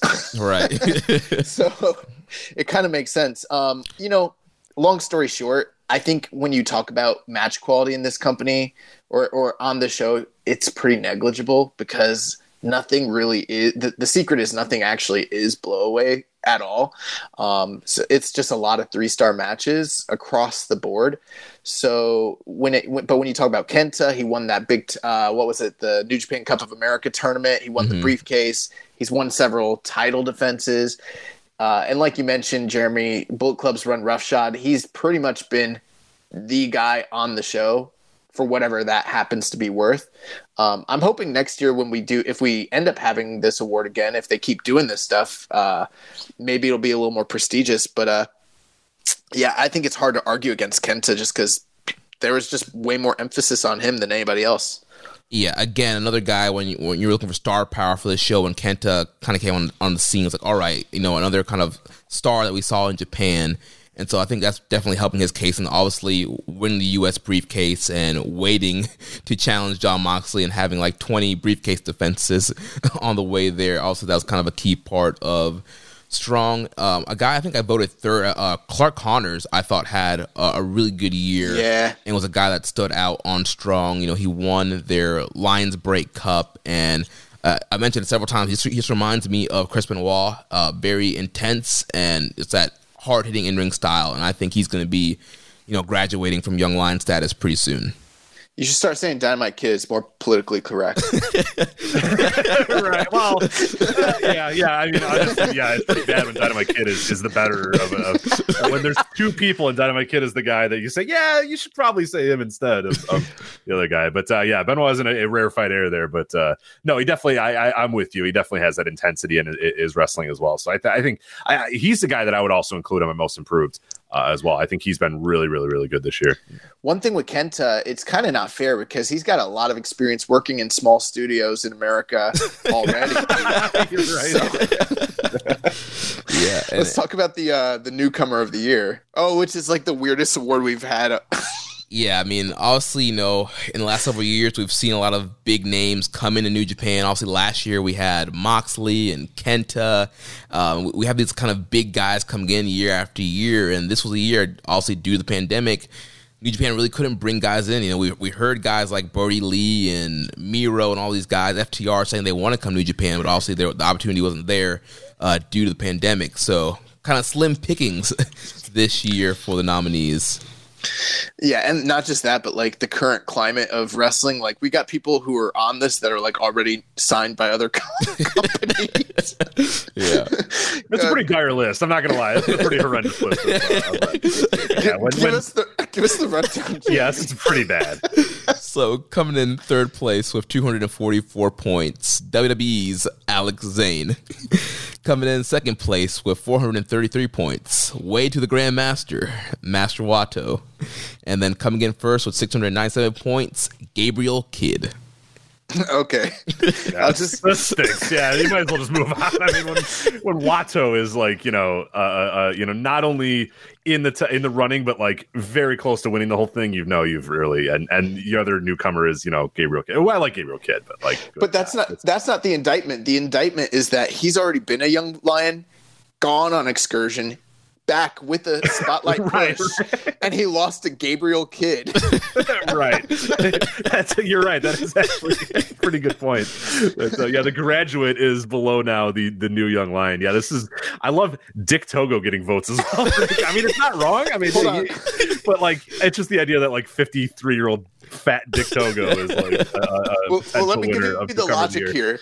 So like, we looked at the history and we're like, Togo's been in New Japan for years. But, right. But what we found when we went through all the cage matches, we're like, he's never worked more than like one tour at a time in the company and has never actually been signed. We're like, does he qualify? Is this the first time he's ever actually been like a real employee of the company? And we're like, yeah, I think it is. Yeah. Mm-hmm. Yeah, definitely. So, we put him in the Groat Wire on. The worst newcomer of the year is the Groat Wire. Yeah. One thing before, and I'll leave it to you, Jeremy. For the 4 people that voted Mysterioso Jr., you know what the fuck is up. People are sleeping on this dude. He is awesome, and I don't know if he'll ever be a big star, a big name, but he fucking rules, and 4 of you know it. Yeah, like I already mentioned, pretty slim pickings here. I mean, majority of these guys were from the U.S. scene, so if you weren't watching Strong, you didn't really see Zayn, you didn't see Limelight, or Mysterioso Jr., and then if you're just really watching New Japan, it came down to that, Gabriel Kidd, Dick Togo, and Master Wato. So obviously not the best choices here. I did vote Gabriel Kidd number 1. I thought Kidd improved a lot this year, and I think his kind of stuff with Nagata and some of the New Japan dads was really good this year, and obviously the C Block stuff with Tsuji and Yamura, I thought he looked really well here. Especially he started incorporating more of like the British style, that British background that he had into his wrestling, which has been awesome. Well, let's talk about the Fighting Spirit Award. Yes, the Fighting Spirit Award, which is the award that usually goes to somebody that's, overcome an injury, gone through adversity, or just kind of had an incredible year, like won multiple tournaments. So we had some pretty interesting... It's whatever showed the most fighting spirit. Yeah. Yeah. So coming in third place, 251 points, Yoshihashi winning his first title. Wow. Coming in second place, 293 points, Liger's retirement matches in ceremony. And then our winner coming in first place with 470 points, Naito winning the double goal dash. I'm a little shocked. Yeah, man. I don't know. There was some stuff here that I really like, Suzuki having one of the best career years for over 50 wrestler ever. Hiromu's run through the New Japan Cup as a junior, beating all those heavyweights. Ishii literally being the MVP of the 2 main men's singles tournaments, which I don't think has ever been done. I think that's some of the stuff that I was envisioning. Oh yeah, the company's handling of COVID-19. I literally thought that was going to be number 1, but apparently Naito beating these fools in the dome was a bigger deal. I don't know, man. I'm going to go on full on hipster here. Honestly, I think my favorite thing of the entire year. And Hiromu's New Japan Cup run is definitely up there. But honestly, and it looked like it got a few votes from you guys, was Yuji Nagata and his run in the New Japan Cup. Where he only got one win, but it was, oh my God. The life, like that is one of those matches. And I just got done, I want to plug it a little bit later, but I'm working on, the New Japan ebook right now. And I just got done writing Yuji Nagata's entry, and I went back and watched that match that he wins. And oh my God, it's just like, there's no crowd there, but there feels like there's like 15,000 people there with him as he, breaks this, years had gone by where he hadn't won a single match in these New Japan Cups or whatever. And he does it. And then he goes into that next night with Okada, and he goes 20 minutes with Okada. And it's like, oh my God, he's going to do it. They're going to give that. And then it's like, oh yeah, he shouldn't win, but it was like, fuck, like you got into it. And like, to me, honestly, that when you, what embodies fighting spirit to me was that run from Yuji Nagata. So it may be a little hipster if I decided to go with that, but honestly, to me, that was probably the moment that most encapsulates fighting spirit to me was Yuji Nagata's run in the New Japan Cup. Yeah, 50-year-old guy. They call on him, and he can go. And then, that incredible upset over Suzuki was just awesome. He hits the Blue Justice driver, and you're like, oh my gosh, like, is he beating Suzuki? He beats Suzuki. And that sets up a return match down the line on the Summer Struggle Tour with the Never title match, which was awesome as well. So Nagata's had these awesome moments, and even like his Young Lion matches, like he slaps the crap out of those Young Lions and beats them up, and he always looks great in that stuff too. So overall, I thought it was a great year for Nagata. Well, I'm just glad that Rich said that, because on the Reddit, someone was like, resurgence. How did this guy resurge? Blah blah blah. It's like, shut up. Ban him right now. I don't know who it is. But Naito winning the double gold dash. We spent a lot of time talking about it earlier in the show, but again, it goes to show you how big of a deal this moment was to so many people that are in the fan base, because they voted it over a lot of things that, I'm sure the majority of them probably look at this list and be like, those were all excellent things, big moments, big memories. But for the majority of the audience, like, this was the singular fighting spirit moment, which, like, I was surprised that it won, but it goes to show you, like, we don't always know how the product, like, affects other people, Yeah, I think we just really underestimate Naito's popularity, because honestly, I think a lot of people weren't really big into the whole double gold dash setup and how they got there and how they got Naito into the match. But I think at that point, what do we know? Look at this. But at this point, I think they were just happy that he was involved and that he ended up winning. And so that was just a very kind of like big moment for New Japan fans who have been watching Naito for a while and wanting him to finally get his moment. Well, he got it. You want to talk about the Young Boy of the Year? Yes. The Josh Smith Award? Yes, the Josh Smith. I was going to say, you should give this one to yourself, right? I am actually wrestling, right? Yeah, I've heard that. Yeah, so you got to count, right? You got to count for this. One of these days. Yeah, Josh is training at the. You got tapes yet, or what? Can we? I got a little something. Send it over so I can tell you stink. Yeah, you're garbage. No, I'm just kidding. No, literally, I am worried about, like, what if I go with this thing and then 4 years from now I'm on a collective show and then Joe's like, this guy what a pile of garbage is John. Well, just be good then, just be great. That's just don't suck, and then I think you'll be good. No, that's all. Yeah, that's awesome though. That's really cool. Yeah, I always kind of thought about potentially doing it, and then I was always like, no, I'm not going to. But I have a few buddies that definitely did. And yeah, it looked like it hurt a lot. So I had a buddy that went into it and he's like, don't, it hurts so much. I'm like, yeah, I'm good. I'm just gonna watch and sit on my fat ass and tell people that they stink. It's much easier. Well, earlier you were talking about Hiromu and him returning and him not missing a beat, right? So one day I took out a crash pad. We've got a quality crash pads, literally the exact same ones that AEW uses for their pre-match workouts and stuff. Mm-hmm. Yeah. And we've got a low boy ring. I mean, it's not very high off the ground at all. And I stood on the apron and I took a back bump to the ground on the crash pad. And I was like, oh, yeah. It was the worst bump I ever took. And I was like, and it was totally safe, but I couldn't believe it. And I was like, oh no. So anytime I see someone hitting the floor now, I'm like, oh my God. But Hiromu, right. Hiromu with a surgically repaired neck does that senton off the top rope to the outside. What is he thinking? They're idiots. They're morons. Yeah, every wrestler is a complete idiot, and you are now a complete idiot as well by doing it. I'm glad you guys are idiots because it is very enjoyable and I enjoy it. So definitely keep it up. So let's talk about these young boys. So coming in third place with 432 points, Gabriel Kidd. Coming in second place with 491 points, Yota Tsuji. And then our winner coming in first place, 633 points, Yuya Uemura. What can we say? Uemura, just the ultimate throwback. He looks like a young Fujinami or like a Go Ryuma, something like that. He's just so technically sound, incredible facials, great timing, great awareness. His selling's just awesome. His chain wrestling's off the hook. He was great in the Super Juniors this past, month. And prior to that, he was awesome in the New Japan Cup all year. He has just fucking ruled. I know I'm partial to Tsuji, but like Uemura is like the most well-rounded performer out of these young lions, and I think he's very special, and I think he's going to be a big star. And I'm not usually one who's willing to commit to that for any young lion. I might say I like them or I see they have potential, but I see star when I see Yuya Uemura. I'm exactly the same way. From the moment he came in, I talked about it earlier in the show. He was like a guy that, I was like, oh, this is my dude and this is guy. But more than anything, like you could see it from the moment they walk out. You can see when these guys have that look, have that confidence, have the body, have the skill, all that sort of stuff. And he has put it all together. I mean, he's got an incredible look. He looks kind of like a throwback New Japan guy too. Like he belongs, with Koji Kanemoto and those guys like the early 90s, Jiro Otani. Like he's got that kind of look about him. His body's starting to fill out. You can see the muscle mass coming together, and there's just a confidence that he exudes when he's in the ring, and it's just he feels it.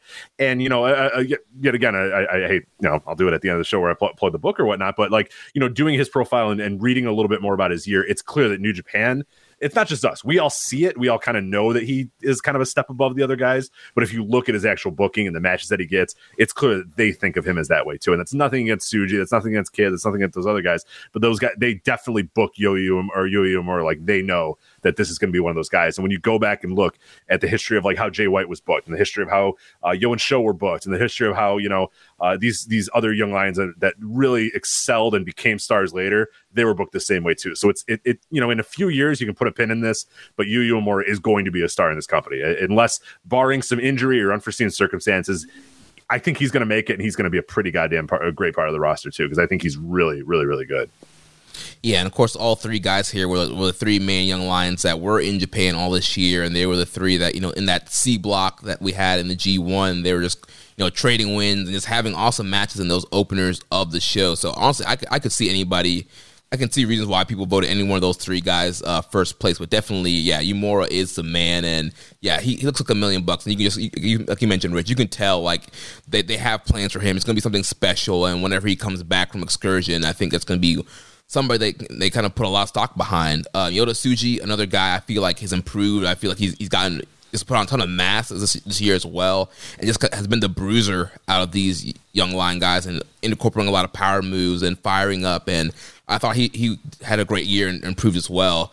And then Clark Connor's a guy that almost got in that top three. I think the thing that hurt Clark was the fact that he was stuck in America and it was mainly confined to Strong. I feel like if Clark was in Japan, I think he might have gotten some more votes.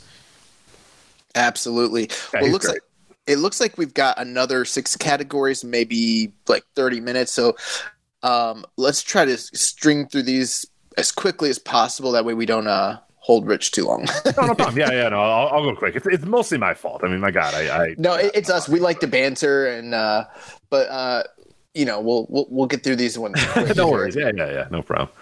All right, so next up we have the Strong Style Fight of the Year.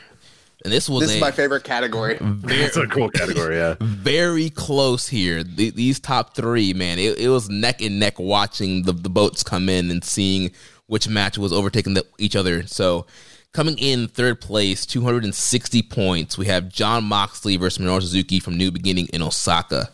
Coming in second place, 268 points, Minoru Suzuki versus Kota Ibushi from the G1 Climax. And then our winner coming in first place with 287 points, the 2020 Strong Style Fight of the Year, Kota Ibushi versus Tai Chi from the G1 Climax. Well, I'll start us off here. As I mentioned earlier, this was the year of Strong Style. So every year we have a lot of entries that are very worthy, but this year more so than any other, I think there was just so many valid entries because there were so many ass-kicking matches. And it's funny for me, I would have gone with Tomohiro Ishii versus Kota Ibushi from the G1, and it like got trounced by this other stuff because that's how deep the quality level was here. Moxley versus Suzuki was interesting in that I actually had it trend. I thought it was a great match, but I had it trending, match rating wise, lower than a lot of this stuff. But so many people, I think that match resonated with so many people, especially with just the run that Jon Moxley had this year. And I think the novelty of seeing him and Suzuki against one another, that match did very, very well. But the main match that scored the highest here, Ibushi Taichi, I think the main reason that this one won was just the fact that it stood out from the rest of the bunch because it's the kicking match. It's the match where they did nothing but kick each other. And when you talk about a quote unquote fight of the year, a match that has realism to the point where you're like, that was super violent. It's hard to deny the validity of a match where guys just kick each other over and over and over again to see who's the real man. I love it.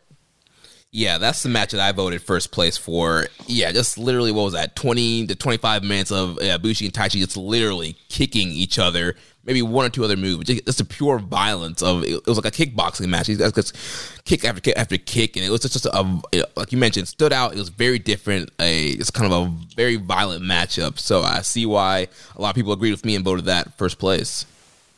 Yeah, it's a lot of really good. We talked about it a little bit earlier when we talked about, the strong style guys this year. And it was a year that those sort of match types really excelled because, they were able to, it's a simple story that you can tell in front of a full crowd or a no crowd. So there's a lot of really good choices here. I don't think you can go wrong with any of your top three that you guys put. I would also put Moxley and Suzuki in the running there too. I thought that was a really, really good match as well that really fit this, the criteria. Like you said, I finished third, but I might vote it number one, but nice. I can't argue with Taichi and Ibushi too. That was just like, when you talk about like bravado and what strong style kind of encapsulates, like two men just deciding, fuck it, let's just kick each other for 20 minutes like that. It pretty much is like the dumb, just stupid, strong style, dumb job. It does work pretty well with it. Yeah, it just works for that too. So there's a lot of really cool choices here and a really good year for, despite everything that maybe wasn't great in New Japan this year, the return of strong style in a lot of the ways, I think, was definitely one thing that happened. Yeah, I think there's an argument to be made for literally any of the matches here on this list. I 100% agree with that. Let's talk about a category that's a little shorter shorter in the tooth than normal, but still strong when it comes to quality, the junior match of the year. Yeah, and so for people who might not know, our calendar year was November of 2019 to November of 2020, kind of the beginning of the World Tag League. So a lot of the best junior stuff is going to count on for next year's voting, which is why this year's list is a little bit shorter than usual. So coming in third place, 307 points, we had Hiromu Takahashi versus Taiji Ishimori from Super Struggle in Jingu. Coming in second place, 515 points, Hiromu Takahashi versus Ryu Lee from New Beginning in Osaka. And then coming in first place, 714 points, and the 2020 Junior Match of the Year, Will Ospreay versus Hiromu Takahashi from Wrestle Kingdom 14, Night 1. Yeah, that's a great pick. Yeah, that's your number one. I mean, I think it's unquestionably the number one. I think, Hiromu and Lee, really, really good match as well. And Hiromu and Ishimori, great matches as well. And your guys voting, to clarify, your voting criteria ended when? Like, what was the last date that you guys? The beginning of Tag League is always the start of the new year for us. Got it. Okay, that makes sense. Yeah, because that's one thing that I'm sure a lot of people would say is like, well, where's Hiromu and like Desperado? And I'm sure that will be. That's definitely the leader right now for your next year's award. But yeah, that was the first one that I was like, oh my god, nobody voted for that one, and then realizing, oh yeah, that's probably not where your guys are doing the voting. So no, I think these three definitely work, and I think Will and Hiromu would be my unquestioned number one in this category. Shout out to the 10 people who voted Roppongi 3K versus Mega Coaches from New Japan Road. Or the Fantastica Mania vote as well. Yeah, I was going to say, the 6 people that liked, that remembered Cavernario and Carisco, like, that match rocked. And normally we don't get any Fantastica Mania matches on the ballot, but, like, we literally had no junior matches. And we're like, Cavernario Caristico, that works. That's a junior match. We'll throw it on there. Absolutely. But, yeah, absolutely. I mean, the interesting thing with the voting here is, like, you can look at how the point totals went, and, like, the majority of people voted Ospreay Hiromu number one. the majority of number 2 votes went to Ryulee and Hiromu, and then the most third place votes went to Hiromu and Ishimori for Jingu, which again, that kind of makes sense why Hiromu won Junior Wrestler of the Year, because he was involved in all 3 of these top matches. And yeah, undoubtedly Ospreay and Hiromu, that was a changing of the guard match. It was on the biggest stage. It was the best match of the juniors this year. And I think it was kind of unquestionable that I was going to win here, except for, the 6 people that liked Fantasticmania or the 10 that liked the Mega Coaches match. Well, let's move on here to Tag Team Match of the Year. This is a new category for this year. First time we're doing that. We just felt like we had this was like a little bit of a passion project for me, because I was like, you know what? Let's highlight some of these tag matches that really aren't going to get any sort of like acclaim or anything. Right. And once I started going through it, I was like, you know what? They had a lot of I know that this company doesn't put a ton of emphasis on the actual tag division, but when it comes to how many tag team matches occur throughout the calendar year, it's a ton. Yeah, they have great tag wrestlers and great tag teams, so they just don't ever do anything with them. It's really annoying and disappointing. And so we kind of went through and, we found what we felt were the 10 best tag team matches of the year, which I almost kind of hope people will use this as like a guide. Maybe they won't. Maybe I'm just spinning my wheels for no reason, but at least we have it for ourselves later on as a reference. But, these were the 10 matches that we felt, exemplified tag team wrestling in New Japan. Yeah, so coming in third place with 200 points, we had Goto, Ishii, and Yoshihashi versus Okada, Yano, and Sho from the Summer Struggle Tour. Coming in second place with 245 points, we had Goto, Ishii, Yoshihashi versus Dangerous Tekkers and Doki from Road to Power Struggle. And then our winners and tag team match of the year with 549 points, Golden Ace versus Dangerous Tekkers from Dominion.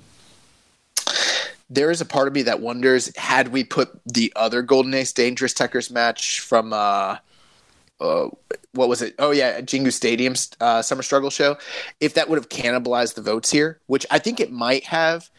But in all fairness, the way we tabulate this stuff, it just didn't deserve to be on the ballot with the other 9 matches that we had here. I thought it was interesting to see how many people remembered the 2 Yoshihashi 6-man tags here that got a lot of love. For me personally, I think the match that I thought was the best tag team match all year was that New Year's Dash match with Evil Shingo against Ishii and Goto, but I think just because it happened so long ago, it sort of got forgotten. Yeah, it's always tough with matches that happen that early in the year, other than like Wrestle Kingdom, obviously, which will stay with people for a long time. But yeah, that is a great match that honestly I probably forgot to until I'm reading through your guys' list and be like, yeah, man, that match fucking rocked. As far as the results, I don't have any real like strong thought of what I would say my definitely this is clearly my tag team match of the year. I do love that the Yoshihashi matches did get some love, the 6-mans, because they definitely deserve it and belong there. Especially, I would say the one that came in number 2 is probably my favorite match, the Goto Ishihashi versus Tekkers and Dookie match from the Road to Power Struggle. But the Golden Ace Dangerous Tekkers match, the one that did get the vote, I'm fine with that one as well. I think there's a lot of really good choices. Like you guys said, New Japan does have great tag matches and does have great tag teams and does have great tag wrestlers, but it does stink that there's not like a definitive, like this is the, like they have all the talent to have like this being unquestioned. This is the best tag team match of the entire year. They just always seem to choose not to do so. So it's kind of weird. Yeah. And also I think that helped out Golden Ace and Dangerous Tekkers. It was on Dominion, one of the bigger shows of the year. You had the mega team of Ibushi and Tanahashi coming together, and people wanted them to retain and kind of have this long run. And also, we saw it won the feud of the year, so people were really invested in this feud. And so it just had all the things going for it, and I could see why people voted that over some of the 6-man stuff or some of the other tag team matches that we had listed here. Absolutely. Well, let's talk about another passion project of ours, the Excursion match of the year. Yeah, I just want to give a shout out to Josh on this, because Josh does a really great job of compiling all the Excursion matches that happen throughout the year and watching them. And No, literally, like, you guys don't understand. I'm literally going on. I go on Cage Match. I find any match that occurred outside of New Japan for anyone that we consider. Well, this year, the criteria we used is they had to have more than 5 matches in the company. So that's why, like, there's no Jericho matches, but, like, Mox is still there. Plus, he had the title all year. Right, But right. and then we watched it. Then we watched the matches. Yeah. We watch. I mean, like I probably watched like 150 or something like matches, and we watch them all year. And then this year we narrowed it down to what we thought were like 9 matches that we thought were above 4.25, basically. So, And I'm excited to have Rich on for this because I know just listening to the flagship that you've watched. I think you've pretty much watched everything that we have here on this list. I would say I'm going through the list right now. I think I had, and actually the Warrior Wrestling match I was at, the Chaos versus Rascals one I was that at. match is awesome. Yeah, it is really, really good. Yeah, that's Warrior Wrestling is not known. I mean, they're usually kind of a name promotion where they just book a bunch of names and the matches themselves usually don't deliver. But when you book those guys, like they were all just going to like go out there and bust their ass, and they did it. That match is really, really, really good. I'm thinking, I'm looking at all these. I think I did see all these kind of in a weird way, but yeah, there's a lot of really, really cool stuff. Did you didn't run these down, right? No, let me do it. Okay, I'll let you do that. I don't want to steal your thunder there. So coming in third place, 284 points, we have Jon Moxley versus Eddie Kingston from AEW Full Gear. Coming in second place, 327 points, we had Ryu Lee versus Kenny Omega from AAA Triple Mania Regia. And then coming in first place with 465 points, Will Ospreay versus Zack Sabre Jr. from Rev Pro High Stakes. That one probably belongs on top. That is a pretty high level. Great match. The Lee versus Omega one for Triple Mania. I like that one.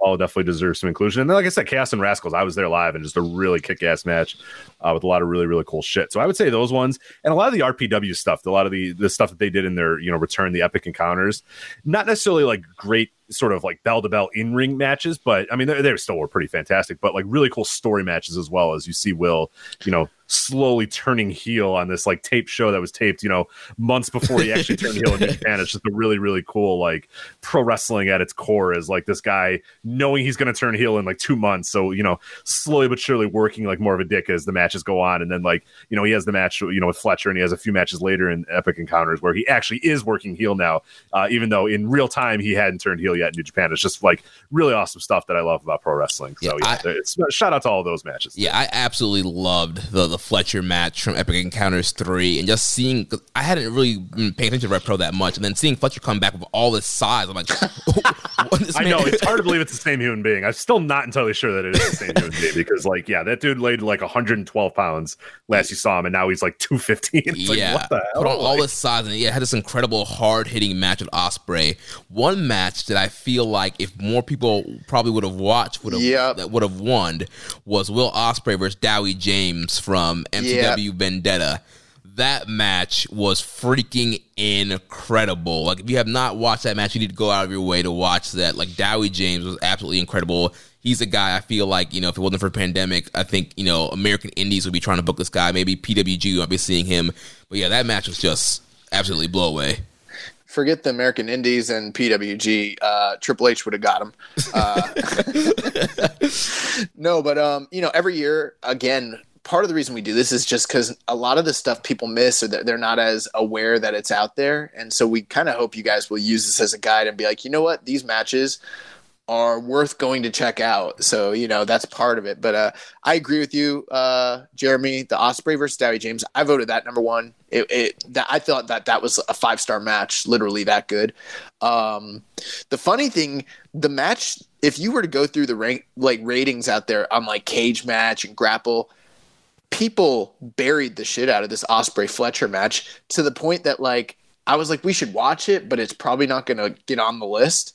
And then it's so. And then like, because they like, people were rating it like it was a 3-star match, and then Jeremy watched it and he's like 4.5, and I was, or 4.25, or 4.5, something like that. And I was like, bro, are you? I thought maybe because he liked like, did you watch the right match? Well, I just know he really likes Ospreay, so I was like, I think Jeremy has really good ratings and takes and stuff, but I also was like, maybe he's just incorrect on this one, and he was like, no, bro, trust me, go watch it. And then I watched it, and I was like, holy shit, this is awesome. Yeah, there was no way. I think on Grapple, it was like 3.5 or lower, like 3.25. I was like, there's no way. Like, if you watch that match, like, there's no way that it should be anywhere in a 3-star territory. Minimum 4 stars. But yeah, that match was great. Another match that's on here that didn't get a lot of love, but I feel like people need to see it, is Eagles versus Panzer from the Philippines. That match from PWR is really, really good. It's really cool because it reminds me a lot of like when Ospreay went to Australia and kind of put Eagles on for the first time at PWA. And he was like the outside star, like traveling and like kind of giving the top, domestic guy a shot. That's kind of what this was. It was, Eagles being established, going over there to this like burgeoning independent scene and giving one of the top stars there that most people haven't heard of, but I think one day maybe they will, in Chris Panzer, and just having an awesome blow away main event that like really impressed me. And I wasn't expecting much from it. It just like was a little diamond in the rough. So last thing I'll say, Ospreay versus Sabre definitely deserves to win this. Just because it had a lot of notoriety, it had a lot of eyes and attention on it, and it was a fantastic match and really fit into the feud that they were having that started in New Japan. But I'm kind of glad this one as well, because the last 2 years we did this. The first year Omega and Pentagon won, and I didn't think it deserved to win. I just thought it was the match that most people saw. And then the year after that, it was Omega and Mox, and they barely won. And I just felt like it was the match that most people saw. But here, I think that people voted for this one because it actually was something that they all felt like, oh, wow, that like was blow away. Yeah, I'm surprised that one of the AEW matches didn't get more votes, like the Moxley or Brody or Moxley at Kingston. I was expecting one of those to maybe do a little bit higher than they did. But yeah, I'm glad that's what I'm getting at. I'm glad that I thought those matches ruled, but I'm glad that this match won because I clearly thought it was better. Yeah. So then moving on now to the angle of the year. Coming in third place, 327 points. We had Minoru Suzuki attacking Jon Moxley at Wrestle Kingdom 14. Coming in second place, 437 points. We had Kenta attacking Naito at Wrestle Kingdom 14. And then coming in first place in our winner for 2020 Angle of the Year, 572 points. Evil joining the Bullet Club. I won't spend a lot of time talking about the angles this year because for the most part it was just a lot of people getting jumped, a lot of heat. But the one that I think resonated for everybody because it was so unexpected, it was something that when it occurred and you sort of looked at the little breadcrumbs they're giving us all throughout the New Japan Cup leading into it, it made a lot of sense. And it had the most ramifications down the line for the heavyweight title scene. For better or for worse, was Evil turning on Tetsuya Naito, joining the Bullet Club, and going, totally evil, and as his name implies, and that has to be the biggest moment in terms of stories or angles for the entire year in New Japan. Yeah, anybody. Oh, sorry. Go ahead, Jeremy. Yeah, anybody who listens to our show knows that we have not been big fans of Evil and the matches and the push.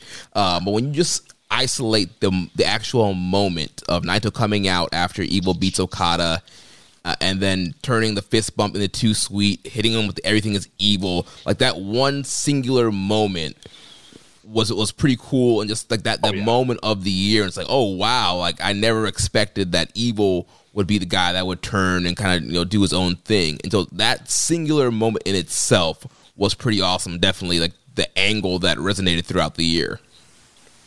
No, I think there's no question that deserves to be atop the list. I think that is the most important angle, and it was if you just ignore everything that happened afterwards, or you just choose to like kind of think of it like in the very definition of what was the best angle of the year, it's that it's clearly Evil turning on Naito. But I will also say that it would have been a tough vote for me. Kenta coming out there and just spoiling the Wrestle Kingdom, celebration was like tremendous heat as well. It's just we didn't know that the rest of the year, like you said, would just be heat. But like they do not do that. They usually do not spoil moments like that, but they chose to do it in this moment, and it made it just a really, really like, oh my god, like it was shocking when it was done that Kenta came out there and did that. But so it was a good year, I think, for a lot of those. But like I think you nailed it there by saying that it ended up kind of feeling like a lot of the segments or the heat was kind of all the same. It was kind of every angle kind of ended up being the same, but definitely Evil and definitely Kenta coming out, I think, stand above the rest. Well, one shout out I will give, I know I said I wouldn't do it, but I'm going to do it anyways.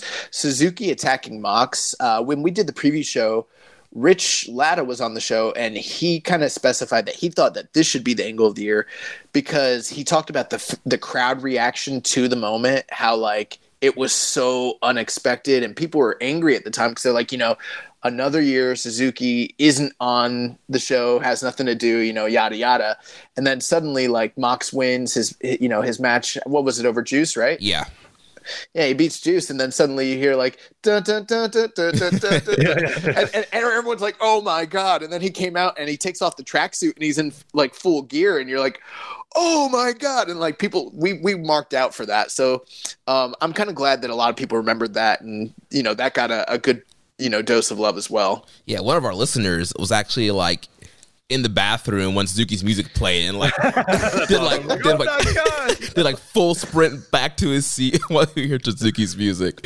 That's funny. I want to just give a shout out to something that probably might have done better, but it's attached to Will Ospreay, the great Okan, making his debut in New Japan and helping Ospreay beat Okada and kind of the formation of the Empire. I thought that was a pretty cool angle there. I mean, there was no really signs or rumors of Okan coming back, and there was no signs of Ospreay really turning heel for the most part. And so I thought that was a pretty... I knew about it. My sources had told me about it, but I just didn't share them. Oh, yeah. Mm-hmm. Those Matt Sydal sources, right? Yeah, Matt. No, it's not. It's not Matt. Come on. All right, so our last category here, the news story of the year. Coming in third place with 324 points, Harold May resigning and the introduction of the new president. Coming in second place with 425 points, New Japan shutting down due to COVID. And then coming in first place with 599 points, the 2020 news story of the year. Biggest story of the year. Naito being the first double champion. I'm a little like, of all the ones, like the news story of the year is supposed to be the one thing that's the most rooted in reality and like actual prevalent news. And like, maybe we shouldn't have thrown Naito being on there, but we're like, that was pretty historic. It deserves a mention. Never in a million years did I think it would be New Japan shutting down due to global pandemic, New Japan losing their Access TV deal, New Japan losing their president. Like, these all sounded like real, like, pressing, like, news stories. And then, like, I don't know, man, Naito winning that double gold. That's really... It's historic. I don't know. No, it's definitely, and one thing that I think a lot of people underrate is just how important that Access deal and losing that was. Yeah. And we talk about it on our show a lot. There's a lot of people that are really in the bubble of New Japan and really just kind of talk to like other hardcore New Japan fans that don't realize how many people watch that show via Access TV, how many people found out about New Japan Pro Wrestling via Access TV.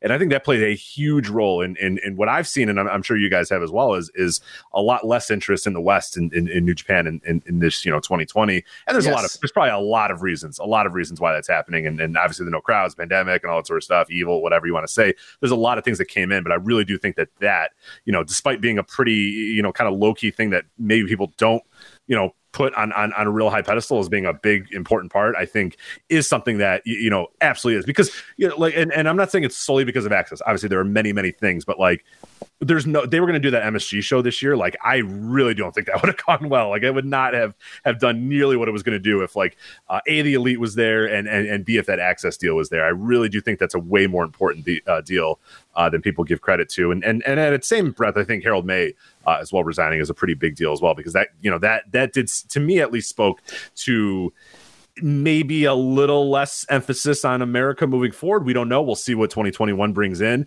but that could be a pretty big change in how they're going to approach expansion, global expansion, and domestic business, moving forward too. So I mean, those are big things. Those are, like you said, there's a pandemic, your CEO resigns, and like you lose your major TV deal in the United States, but it's like, yeah, nice to win some belts. That's it is pretty fun. But one thing that's interesting, since you mentioned the Harold May and the US stuff, everything that they ended up actually doing when it came to the US was completely opposite of what he had initially said. Right. He was like, we're not going to do more tours. We're not going back over there. We're going to expand our television deals. We're going to find ways to expand our audience without the added cost of having to travel overseas. And then they lost the TV deal and increased the amount of like overseas touring. You're right. Then they pull the map out.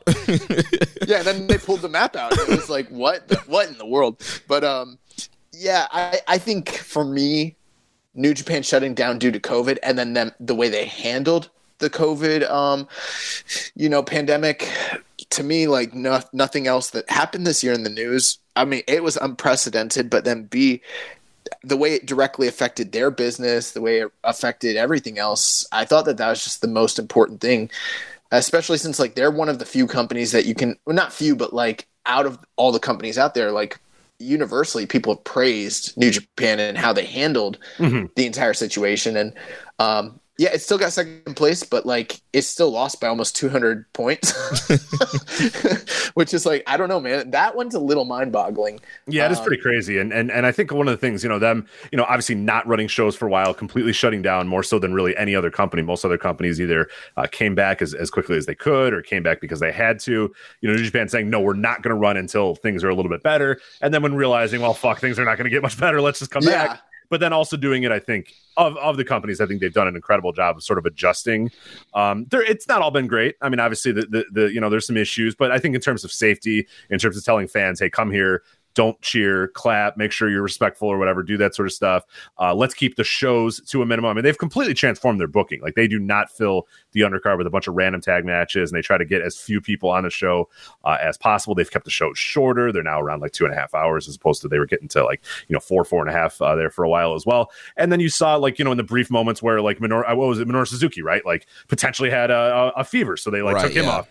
They've been reacting, and they're putting it feels like more so than a lot of other wrestling companies, putting health and safety and listening to doctors as opposed to just saying, well, fuck it, who cares? We need to, run wrestling shows. So, yeah. Well, one last thing I'll throw out there.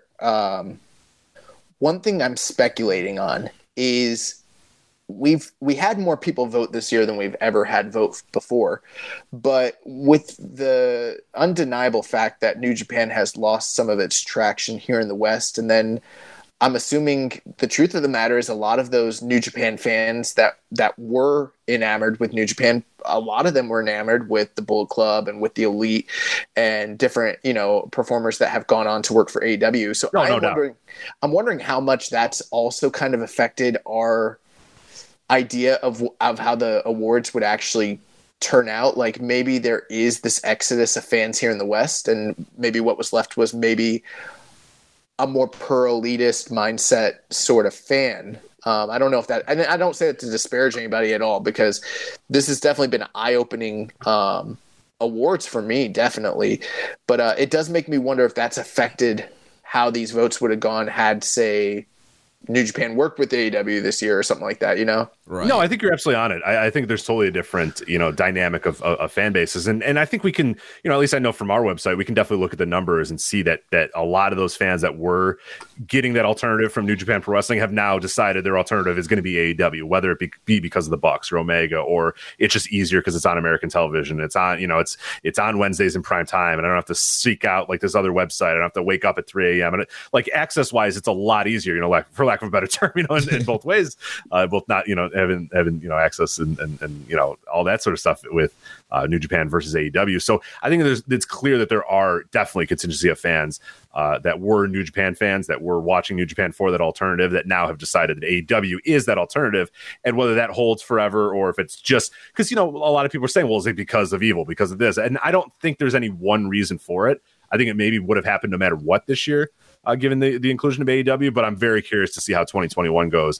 If those fans do come back, if those Western fans in New Japan do come back, or if, like you said, Josh, it becomes a little bit more of just sort of hardcore Puro fans that are your New Japan fans, and your kind of casual American fans have found an alternative in AEW.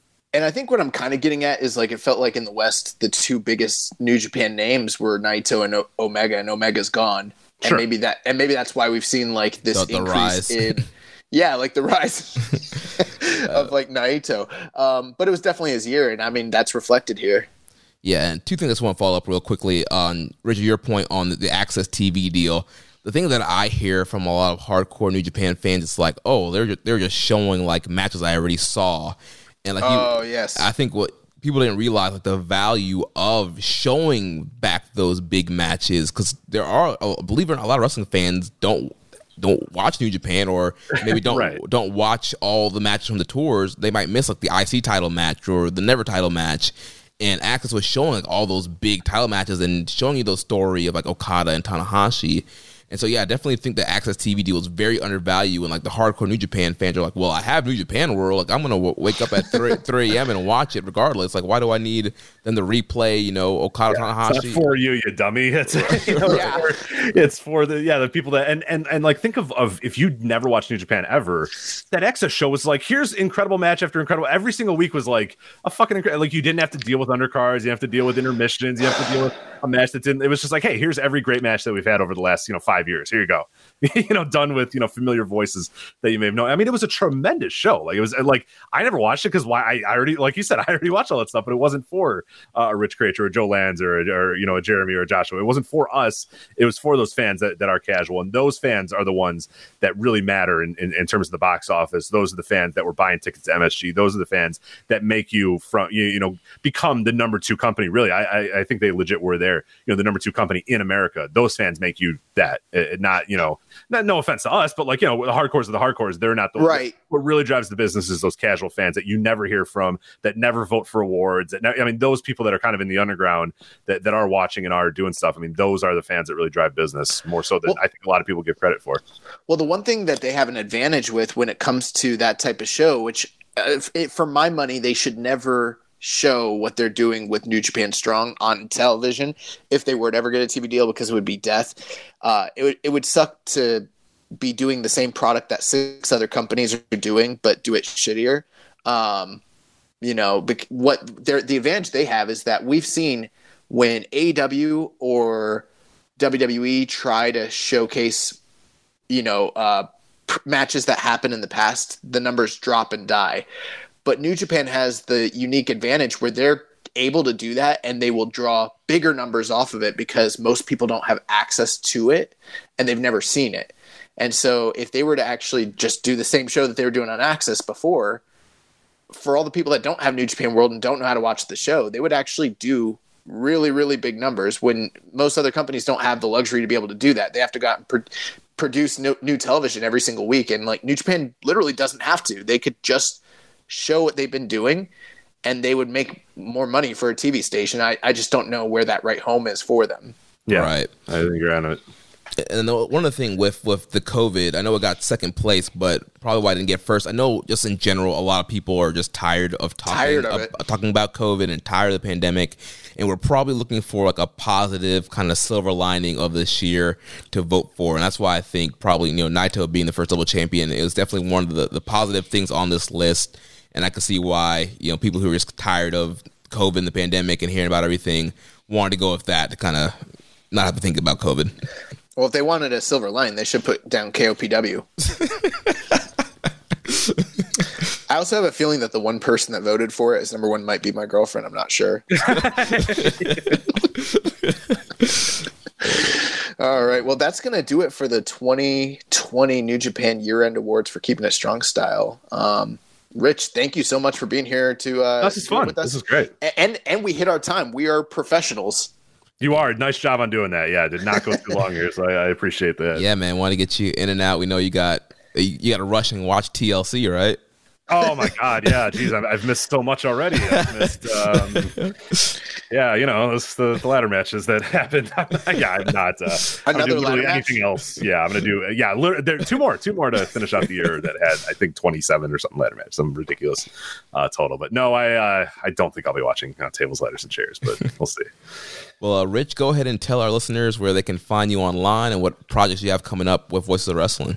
Yeah, so voicesofwrestling.com, of course. I'm the co-host of the Voice of Wrestling flagship podcast. We record every Wednesday or Thursday, mostly Thursdays. Sometimes we have to do Wednesdays. That appears on the Voice of Wrestling podcast network, which has plenty of other stuff as well. Wrestling podcasts about every topic you can possibly want. The music of wrestling, Puro, American wrestling, the indies, AEW. I mean, we got it all there. on the Voice of Wrestling Podcast Network. But I'm co-host of the Voice of Wrestling flagship. We also do a lot of content on Patreon as well, patreon.com/Voices of Wrestling. We have a $1, $2, and $5 tiers. So there's a good tier, or sorry, $1, $5, and $10 tier. Sorry about that. Where we have some great content on each. The $10 tier, all our live stuff. We do like live instant reactions after big shows. Not TLC. We will not be doing instant reaction to TLC. Obviously, given that I'm doing this with you guys instead of watching fucking TLC. But the major shows that people care about, like AEW shows, big New Japan shows, Wrestle Kingdoms, all that sort of stuff. We're going to make those pretty important on the instant reaction. And we do live flagships as well. So if you want to listen to the flagship live every week, you can do that on the $10 tier. On the $5 tier, we have a lot of retro content as well. We also have Joe's Thursday Tea reviews. Every Thursday, he reviews AEW, breaks down the ratings. I do retro kind of series based off the time. Like I just got done doing a Best of the Super Junior series, or I'm in the midst of doing a Best of the Super Junior series right now, and I'll move on to maybe Royal Rumble and some other stuff here as January goes on. But the most important thing and the most relevant thing to, I think, your listeners, the Voices of Wrestling in New Japan Year in Review ebook. Every year for the last, I think it's 7 years now, which seems ungodly ridiculous. We've been doing these for 7 years now. We do a Year in Review ebook that is ungodly amount of pages, ungodly amount of words. It has wrestler profiles about every single wrestler that stepped foot in a New Japan pro wrestling ring. It's got detailed statistics, who I believe the guy you're going to talk to pretty soon here, Chris Samsa, I think in the next week or so. You guys are having him. So we have all of his stats in there as well. Extensive breakdowns, extensive reviews, really, really cool essays as well, including, I'm just going to say, I'll let you plug yourself, but I believe there is somebody that is on the line right here who has an essay that appears in this ebook this year, but there's all that great stuff in there. Really, really cool stuff. I said reviews, essays. We talk about Fantastic Mania. We talk about everything that went on in New Japan Pro Wrestling throughout the year. And a nice little thing that I can finally announce. Thankfully, it was kind of hard getting it all together. We were kind of hoping that it was going to happen, but it did eventually happen. We have the introduction, the foreword of the book, written by Jon Moxley. Oh, wow. Yeah, it wasn't easy. It was tough. Getting to Jon Moxley is about as hard as you would assume getting to Jon Moxley was, but we were eventually able to get in there. And I'm really excited. And the profile is exactly what, like, if you for a second doubt that the Jon Moxley that you see in New Japan or the Jon Moxley you see in AEW, or not the Jon Moxley you saw, the Dean Ambrose you saw, like what he is on TV as I think exactly what he is in real life, because every email correspondence I had, every discussion I had was exactly what you would hope. I can't even picture Mox sending an email. It was not. I mean, there was never a subject. He replied to like random things. At one point, he was like, hey, when do you want me to send you this? And I was like, anytime in the next few weeks. He's like, all right, cool, remind me. So in the next few weeks, I reminded him, and he said, shit, I forgot. Give me a few days. And then like 10 minutes later, he goes, here you go, here it is. And I was like, okay, there you go. So, it's great. I mean, the first line is, I had never even heard of Voices of Wrestling before these guys asked me. So that's awesome. It is unbelievable. Yeah. So I think a lot of people are excited to read that. So really, really good stuff. As I said, essays, the introduction by Jon Moxley, stats, reviews, wrestler profiles, tag team profiles, championship histories, title histories. There's a bunch of different stuff. All the information of that will be up at voicesofwrestling.com. The plan is the last week of December or the first few days of January. You never know. We're ahead of the game right now, but things can go awry really quickly. So we'll see where things go. Especially, we're so dumb by trying to do this like this month of all time, like during Christmas. I'm trying to squeeze this in, but why not? Wrestle Kingdom's coming up, so that's why we try to do it during there. But we have 2 price tiers as well for that. We have a name your own price that will be available at voiceswrestling.com. So if you want to download it for free, you can absolutely download it for free. But we will say that any amount of money that you give is definitely appreciated, because the money made from the book is split among the contributors. So we have a lot of people that will download it for free and then go back and say, oh shit, this is really good. I want to give you guys $5, $10. I would recommend $10,000, but or $1,000, whatever, whatever value you want to put on. 100,000, that's fine too. We'll definitely take it. But all the money made will be contributed among the split between the contributors for the book. Or we also have it available on the Amazon Kindle store as well. And that will be for a set price, like $5.99. Then it'll go right to your Kindle and be good there. So yeah, you can download it for free if you want. You can do name your own price, or you can get it for a set price on the Amazon Kindle store. But really excited for this book this year. It is what I will say. What's fun about this book. the past few years have really been kind of like a love letter to New Japan Pro Wrestling, and rightfully so. I mean, it's been an incredible company for a long time. This year, though, it's a lot of fun. Like I was initially saying, geez, I'm not going to like doing this one because I don't love, I haven't loved everything that New Japan's done this year. But I think that's actually made it a very interesting book. Like we have essays that, one essay will talk about how great Evil's been, and the next essay will be like, Evil fucking sucks. I hate Evil. Like, so it's really cool. Like I should write one. Yeah, there's still time. If you can get it in the next week, you are allowed, sir. You got 5 days to get it in. But no, it is awesome to watch. Like the different, every essay that comes in is like contradicting the prior essay, and that's really what's cool about this book. Is it doesn't feel like everyone's in lockstep. It feels like every page you turn, there's like this person's putting this guy over, and this person's like, hey, I don't like this guy. And so it's made a really cool book this year and a really interesting and different book this year. So you guys are playing a dangerous game. You're going to start a lot of feuds. Oh, that's fine. You know what? We've done it before. We'll do it again. We'll survive. Yeah, I'm really looking. Have you guys heard of the Orange Crush art journal? Yes. Yeah. So they just literally, as you were telling me that, I just figured I'd bring it up. They revealed their and it's a black and white photo of Jon Moxley smoking a cigarette. You guys can see it right here. Oh, that's pretty cool.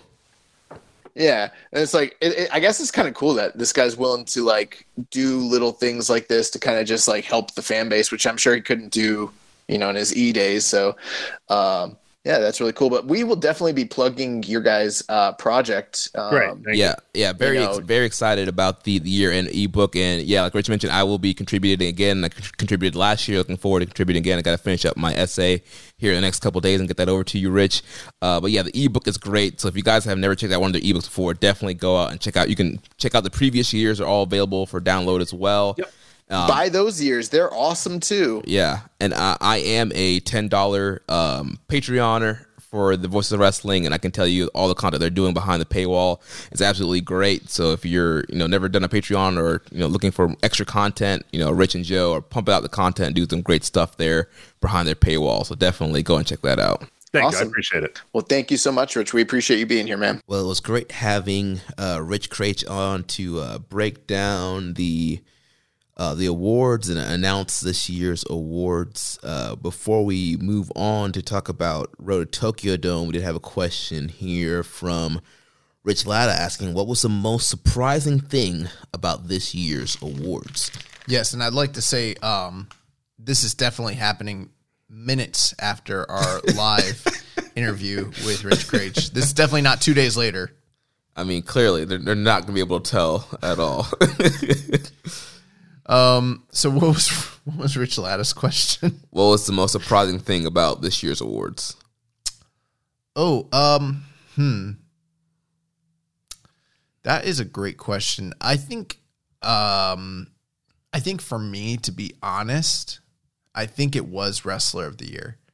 And it's not that, as we kind of discussed on the just a few moments ago with Rich,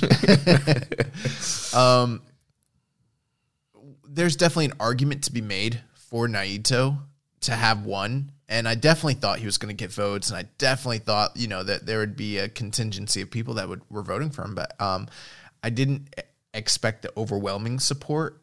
And I think we also did a really great job, not to, pat ourselves on the backs the whole time that I'm like giving my answer. But when we did the preview episode with Rich Latta, we talked about his drawing ability. We talked about his status as being the top guy in the company, him dominating the world title scene, having a strong G1. And those are all great things. And but the biggest detriment to me, and it's just the main thing, and I hate to be that guy, but like he just didn't measure up in ring even close to a good majority of the top candidates, namely Ishii, Shingo, Suzuki, and Ibushi.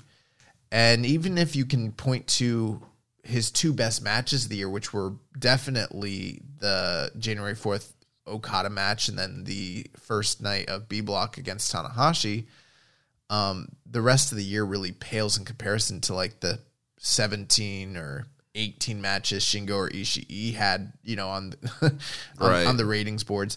But everyone's different, That's just it is kind of like what Rich was saying, Rich Kraetsch, sometimes the guy with the best story isn't necessarily the best player. I just think it is a big discrepancy in terms of match quality between him and those 4 names I named, and you could even probably throw Hiromu in there. And generally speaking, when I think of the wrestler of the year, I put a lot of, especially in New Japan because it's such a in-ring centric product, I put a lot of emphasis on the actual in-ring presentation. But we kind of knew this going in. It's what we talked about. Right. Especially when you look back at the history of our awards. Last year, Will Ospreay won it. 2018, Kenny Omega won it. 2017 was Kazuchika Okada. Like, all of those are definitely, the best in-ring guys that year. They were like the top performers in the year while also having done great business, having been the focal point in, the stories and so those were like slam dunk guys. And like we talked about, there wasn't a slam dunk guy. Was there anything that was very surprising for you? Was it the same thing as me, or is it something else? So that was kind of surprising, Wrestler of the Year, but I understand why it went that way. The thing that really surprised me, like we talked about with Rich Craich, was News Story of the Year. You had a lot of, and I know we could probably be partially blamed that for how we set it up. You had a mix of kayfabe things and real life things. But they're all valid news stories. Right. And the fact that Naito being the double champion was bigger than, New Japan having to shut down for months, not knowing when it was going to come back, and just how they handled the pandemic. I agree. I think the biggest thing is I think we were both also a little surprised at Fighting Spirit. But with Fighting Spirit, there is an element of kayfabe. Right. That's why, I was more surprised about the news story than I was Fighting Spirit. And it's not even that's like, the most prestigious award or anything. Right. If we had tiers of awards, I'd call it a B award. But it was surprising that it was not like, the COVID shutdown or some of the other things we mentioned. Right. So yeah, those were kind of like big surprises. One other big surprise to me, and I guess the way it shook out, it makes sense, but I was disappointed. Suzuki getting no real awards this year for the run that he went on. And at one point I was like, he was in the best feuds all year. He has a collection of matches that stack right up against, Shingo and Ishii and Kota Ibushi, especially in the strong style division. I thought he was going to be strong style fighter of the year. It was close. He was really close. I also thought he might win Fighting Spirit award just based off the work he did and his popularity. And nope. And he didn't even win, strong style fight of the year, which I didn't think he should, but I'm just surprised. He was a candidate in so many different things, and he didn't get anything. Feud of the year with Shingo. I thought he should have. I thought that was a lock, at least. I thought that they were going to win feud of the year. And I mean, if you look at the feuds he had, him and Mox, him and Shingo, him and Nagata, he was in 3 of the most prominent feuds of the whole year.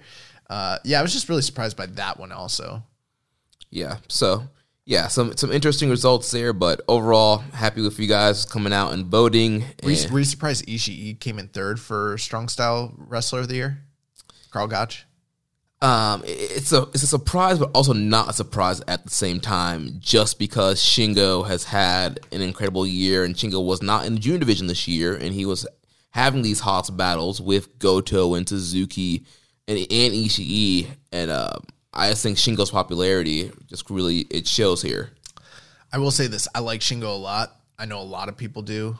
Give me Ishii all day. I know he's older. I know he's more ring-worn. I'm a Ishii guy over a Shingo guy. You don't have to be one or the other. I'm a little of both, but I'm a little bit more Ishii than I am Shingo. Yeah, I mean, I like both of them. I don't know if I could just pick one of them. Well, I said I like both. I know, but you picked one over the other. Oh, I could pick. That's because I'm a decisive man. You got a favorite child. Absolutely.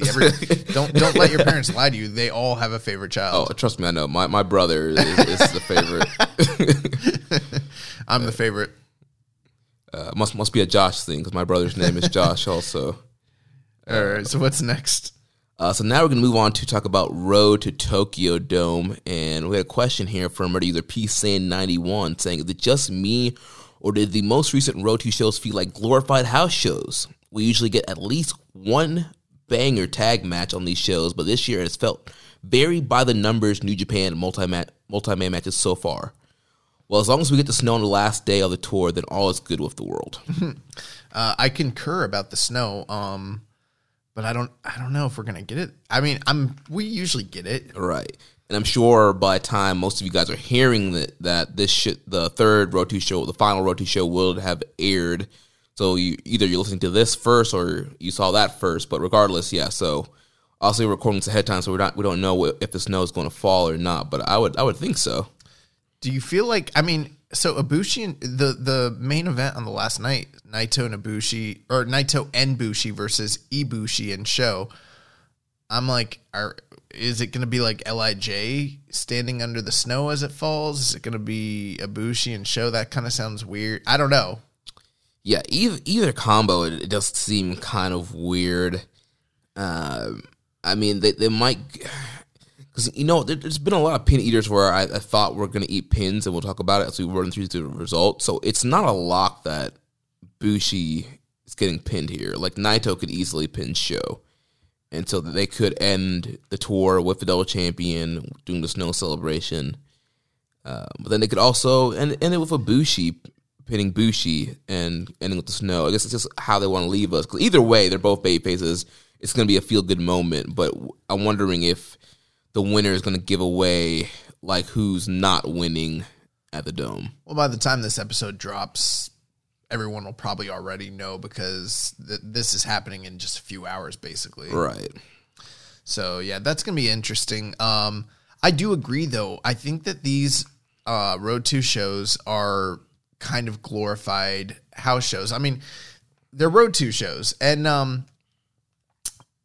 there's Road 2 shows and then there's Road 2 shows. There's your standard ones that you see along like the Road to New Beginning, Road to Dantaku, Road to Power Struggle. And, you don't get much on those tours except every once in a while. But then when you have like Road to Tokyo Dome, generally speaking, in years past, we've had really good preview matches with Golden Lovers versus Ospreay and Tanahashi. Yeah, that's an example of one. I mean, there's a bunch that I could probably think of, but like there's been a lot of really intriguing sort of matchups that are not by the numbers. They're sort of your last push to the Dome. And so you usually get a lot of really cool story elements, but these shows have felt like just your standard middle of May Road 2 shows, and it doesn't feel like we're getting ready for a big Tokyo Dome show when I'm watching these, and I'm not getting the same kind of story elements, twists. They're just it's just regular build. Right. Yeah, it's very by the numbers Road 2 style. There's not these, big kind of tag matches that we would normally get on these Road to Tokyo Dome shows. There have been some story elements, and I guess Jeremy, you could take us through everything here, but yeah, I think part of the problem here is, the last tour that we were on was Tag League and Super Juniors, and very little of that had much to do with what's going on in the Tokyo Dome. And we're talking about what, like 4 weeks, 5-6 weeks, something like that, and then you get three, less half of a week, basically 3 shows back to back to back to prepare for the Dome. That doesn't seem like the best way to like really, if this is your quote unquote go home, it's a very weak go home for the biggest show of the year. Yeah, so let's take a look at some of the results that happened on Monday's show and today's show, and then we'll run the card down again for tomorrow's show. So on Monday, December 21st, it opened up. We had Satoshi Kojima teaming up with a returning Tiger Mask and a returning Togi Makabe to defeat Gabriel Kidd, Yota Tsuji, and Yuya Uemura. So obviously kind of the big story there was mainly, even though Makabe was back, it was mainly Tiger Mask being back. After they won the match, he was kind of gave like a... I think he had diverticulitis. Yeah, he did. And so he bowed to the crowd afterwards, and it was kind of like a special moment. And also, I didn't have English commentary, but I assume that the Japanese announcers were kind of hyping up Tiger Mask and him being back. That was the main story there. Then moving on to the second match, we had Juice Robinson and Toa Henare defeating the Bullet Club team of Kenta and Yujiro Takahashi. Main story here, Juice wanting revenge on Kenta for costing them the World Tag League Finals, and then B, wanting the briefcase and a shot at the U.S. title. So Juice pinned Yujiro here to set up the win here, and him challenging Kenta for the briefcase, which we would see play out throughout this tour. The funny thing with that is, people have made jokes about like Naito not being able to come off that white belt. What about Juice in this red belt, man? Like, he's stuck with that shit forever. Also, it looks like Dave Finlay may or may not be in the country. I mean, he's not on any of these tours. And, I mean, that kind of sucks after, like, all the good work he did during World Tag League and all the work he's done on Strong and everything like that. And then for them to be like, all right, kid, here's your ticket. Go home. Man's going to get ready for Strong Kingdom. Oh. Are they doing that? No. Oh, well, at least not yet. Strong Kingdom. Bro, whoever's listening that's from the New Japan, U.S. contingency, do not do Strong Kingdom. It's not a good look. So, third match of the evening, we had Tenzan, Master Wato, and Ryusuke Taguchi defeating the Suzuki-gun team of El Desperado, Minoru Suzuki, and Yoshinobu Kanemaru. Master Wato finally getting his win back over Kanemaru. And so clearly they're telling the story here of Wato and Taguchi teaming up to challenge Kanemaru, who's actually back from the knee injury, and Desperado, still wearing the mask. And so we see that story tease out as well throughout these nights. Well, it doesn't matter if he wore the mask or not, because underneath the mask is just simply Desperado at this point. Next up, we had the Tongans, Chase Owens, Tama Tonga, Tangaloa with Master Heater Jado. They defeated the Suzuki-gun team of Doki, Taichi, and Zack Sabre Jr. So obviously we are building up for the IWGP Heavyweight Tag Title match with GOD versus the Dangerous Tekkers at the Dome. Doki eating the fall here. Then semi-main, we have the Empire, Great Okan, Jeff Cobb, and Will Ospreay, of course, accompanied with B. Priestley. They defeated the Mega Aces of Hiroshi Tanahashi, Kazuchika Okada, and Tomioka Honma. Wait, the Mega Aces lost? That's crazy. That's insane. Surprise, right? Yeah, and they left him laying afterwards, right? Yeah, so obviously this was to build the Ospreay-Okada match and the Tanahashi-Okan match. And I gotta say, I like what I saw from Okan and Tanahashi when they were mixing it up in this match. That's not always an indication as to whether a match will or won't be good, but it is a little key indicator. Or not key, because key sounds like too important.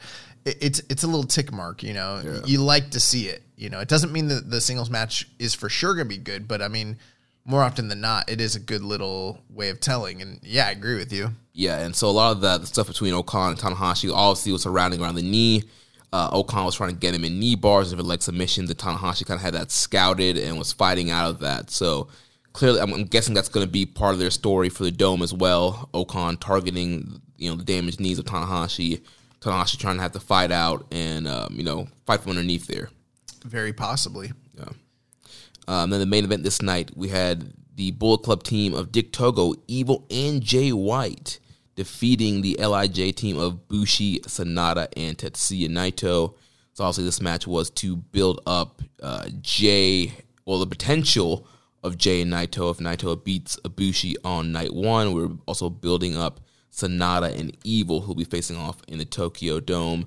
Then also there was the hints of possibly dissension between Jay White and Evil. It was mainly just based off of body language and just the way they were looking at each other, but they worked fine here in this matchup. This was the Bullet Club. They showed no issues as far as working together and were able to defeat LIJ.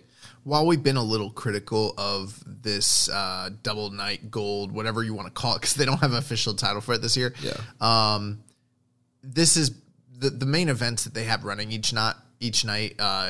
By my estimation, are probably the most interesting things on these Road 2 shows. Just because they're switching it up a little bit each night, and you're getting a little tease to each particular possibility every night, which is cool. And I liked this a lot. And like you mentioned, there were some little teases to the dissension between Evil and Jay, but nothing full blown.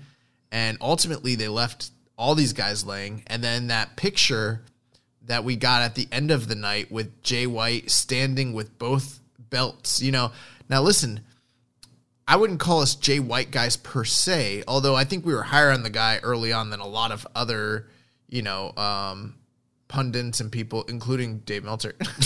Surprise. We got heat last week for me, kind of like burying him on the show. Let's be very clear. I like Dave Meltzer, but I don't think he was big on Jay early on, and I think we were like, he's kind of good. I don't want to see him walk away with the double gold, but Jay White is extremely popular here in the States when it comes to the fan base, and I saw a lot of love from people online seeing him standing there with the double gold. And I gotta say, with the kind of shape that he's gotten himself into, dude, he looked great with the double titles. He looked great with the double. I don't want to see it necessarily, not yet. I'm not like advocating that he should win. I think that'd be like probably the worst booking scenario. For sure. For sure, that would be the worst booking scenario out of all three of these, at least in my opinion. But man, he looked good with both those belts. He looked like a real champion. Yeah. I aspire to have a body like Jay White. Yeah, man.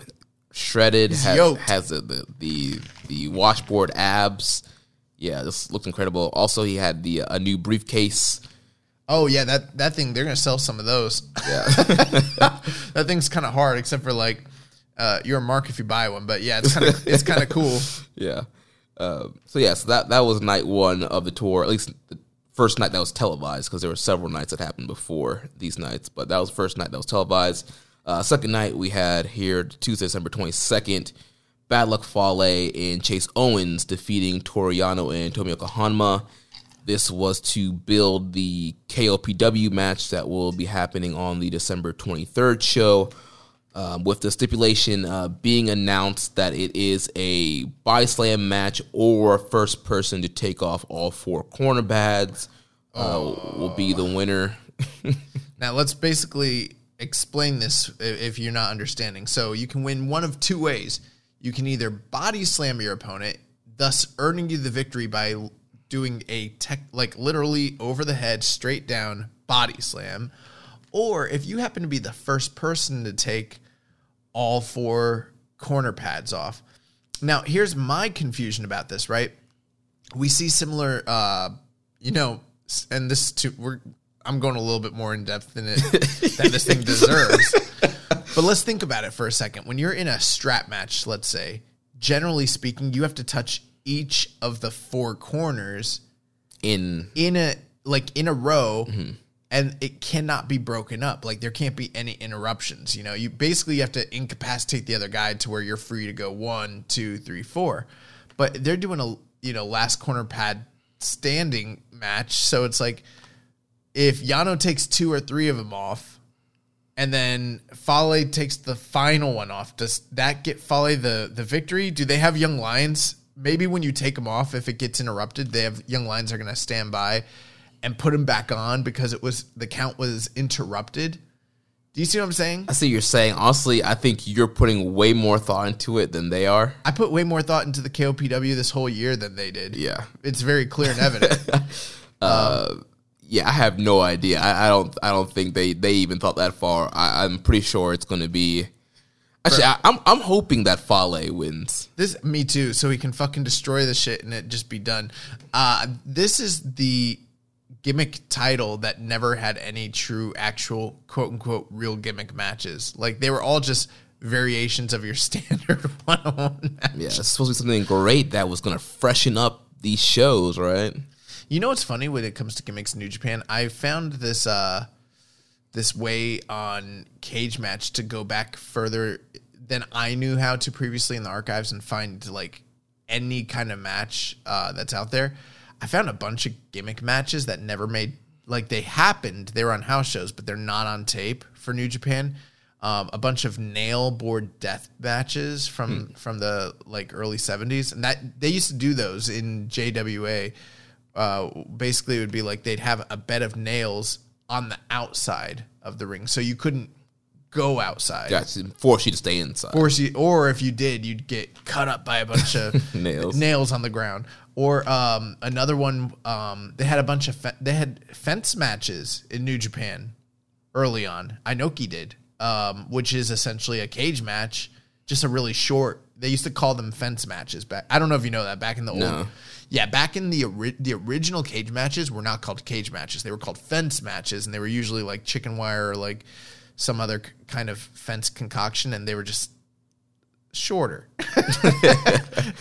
And Inoki had a few. Also, there was a ladder match in like 2008 on one of those New Japan Produce shows that Makabe was in, and I never knew about this, but I think it's him and Tanahashi on a Produce show. Like there is tape of it. I've never seen it, but it exists.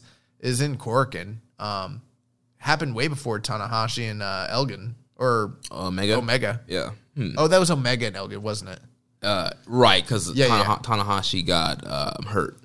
Yeah, but that exists. It's out there. So moving on to the next matchup, we had Tenzan, Taguchi, and Master Wato defeating Suzuki, Desperado, and Kanemaru. This time, Taguchi picks up the win over Kanemaru. So again, them solidifying that, Taguchi and Wato post-match, they were pointing at the titles and saying they wanted the title. So they've been teasing this since the Super Juniors, and they were the one team that beat them during the round robin tournament. So it makes sense that they would they're probably setting up a Wrestle Kingdom match between these two teams. Yeah. So then we had G.O.D. and Nujiro defeating Taichi, Zack Sabre Jr., and Doki. Very similar story to the night before. Also, just once again, it's a preview, a build for the tag title match. One thing that I failed to mention about the match on the 21st, the finish was awesome. Doki goes for the Daybreak DDT, and Tama catches him with the gun stun, lays him out, gets the win here. They teased that finish here. This time, Doki was going for the Daybreak, and Tanga Loa caught him, almost hit the apeshit off of that. But then there was a final sequence, but eventually Tanga Loa was able to hit the apeshit on Doki, get the win here. Post-match, they had laid out Techers and Doki, and G.O.D. standing strong here. Yeah. I don't have much to add to that. Just, it'll be interesting what goes down come Wrestle Kingdom time. And another funny spot in this match was when Jado was trying to use the kendo stick, and Doki came with a pipe and fended off Jado with his pipe. That was pretty funny. Yeah. Then we had, coming off of intermission, we had Tetsuya Naito, Sanada, and Hiromu defeating Evil, Dick Togo, and Taiji Ishimori. So previewing here, Taiji and Hiromu, Evil, and Sanada. Kind of your standard LIJ versus Bullet Club affair here. Yeah, great moment at the end, seeing them all do the fist bump and just kind of acknowledging that they're all on separate paths come Wrestle Kingdom time, but they're all still a united front as LIJ.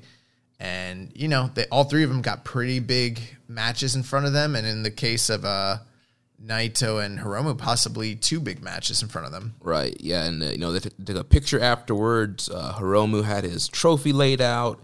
Naito had his titles laid out.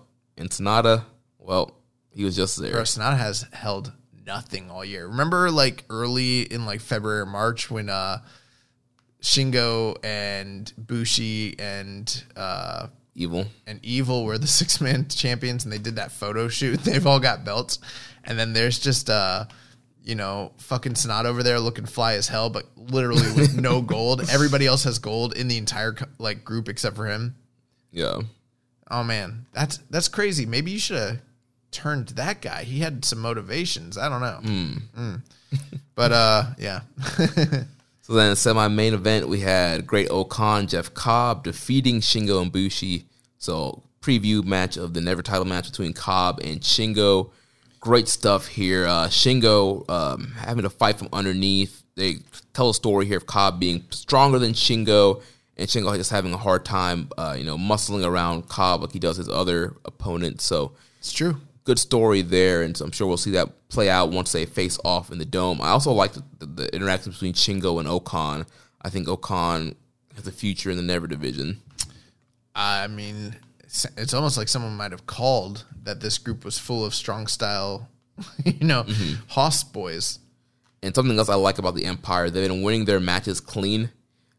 So it's good that we have a heel stable that's not fully relying on cheating to get wins. Right, and when they do, inevitably there's going to be some cheating because it's wrestling. That's the name of the game. But if it's overwhelmingly, not necessarily run-ins, not necessarily ref bumps or foreign objects, and every now and again, you make these guys look strong, then you can kind of excuse it when they have to go. And you know what it does there too?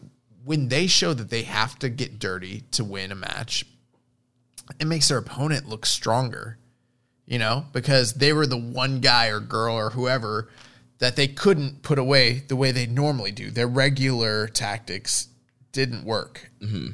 If you have to cheat to beat every single person, ELP, I mean, I guess it does kind of work because you look like a chicken shit, and you're garnering heat, and that's good. But eventually, it becomes nothing because everybody could hypothetically beat you, but you're just this guy that's cheating it, and it stops drawing eventually. You know what I mean? Right. I do think less is more is a more effective approach, in my opinion.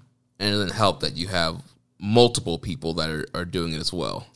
In the company, yeah. And so the general feeling of and perception of the entire product is going to be, not favorable when it's across the board. Right. Because no one's special because everyone's doing it. Right. Yeah. Then the main event this night, we had Jay White, Kenta, and Gato defeat Kota Ibushi, Juice Robinson, and Show. That's right. A match with Gato on the side was the winning side. So, yeah. Gato wins. Very rarely. Gato wins. Get out of here with that. But yeah, so obviously they were previewing the potential of Jay and Ibushi on night 2. And then, like we mentioned, there's been this thing going on between Kenta and Juice for the U.S. contract. So post-match, Kenta got on the mic and told him, Juice, that he accepts his challenge for Wrestle Kingdom. So Kenta will defend his right to challenge contract for the U.S. title against Juice at the Dome. Like we mentioned, there is a press conference happening midnight tonight after we record this episode. So I'm sure that match will be finalized and we'll know which night that's on by the time we do our preview for next week. We had a question here from Dan. He says, let's say Mox is in Japan and Kenta vs. Juice for the case is set for night 1. Would it be better to announce his match with the winner for night 2 now, or have him show up unannounced and challenge the winner at the end of that match for night 2? Well, I guess it kind of depends on what he's even allowed to do. I could see a scenario where Mox is not really even allowed to wrestle. Maybe that might seem like superfluous for him to even be there, but I could see Moxley being the kind of guy that, like, because here's the deal. He hasn't been on TV for AEW since he dropped the belt. So the idea that maybe he's in Japan quarantining, it is a possibility. I think it's an unlikelihood, but it's definitely out there. But I don't even know if he's even allowed to wrestle. So maybe there's a possibility that we could see a similar situation, or like if he is, he's not allowed to job. Right. So I think that those are all kind of like political caveats to throw out there. But let's just say there's no restrictions. I think it really depends. I mean, there's two ways of looking at it. On the one hand, will it draw more attention?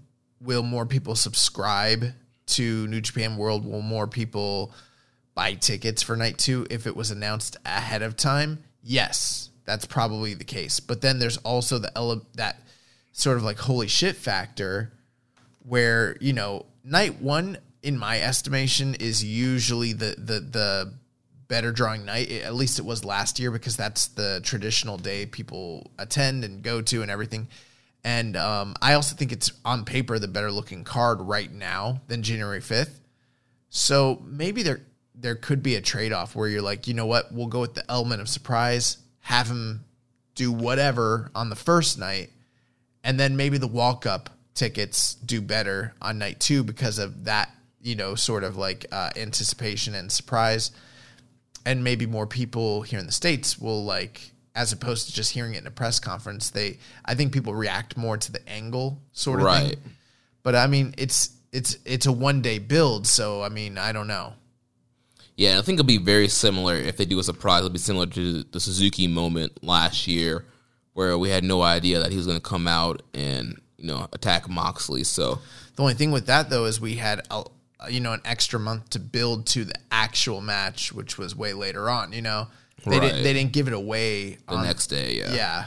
Or even that night, because we kind of thought we're like, oh shit, Suzuki's in gear. That man was ready to run it, like right then and there. Yeah, he was in full gear, like his name was Pac. For those of you that don't know, Pac always is in gear. Like that man does not dress in regular clothes. Watch him in any clip in WWE or AEW. Like he's literally just man stays in the gear. He stays in his gear. Then the final night that we'll have for this Road 2 show airing Wednesday, December 23rd. So we have Tiger Mask, Taguchi, and Wato teaming up against Tsuji Uemura and Gabriel Kidd. We'll have Shingo, Sanada, and Hiromu taking on Evil, Dick, and Taiji Ishimori. Then we'll have the KOPW 2020 match, the Body Slam or Last Corner Pad, with Yano defending his provisional KOPW championship against Bad Luck Fale. Then we'll have Jay White and Kenta against Juice and Toa Henare. Semi-main, Okada, Tanahashi, and Honma against the Empire. And then the main event, Naito and Bushi versus Kota Ibushi and Sho.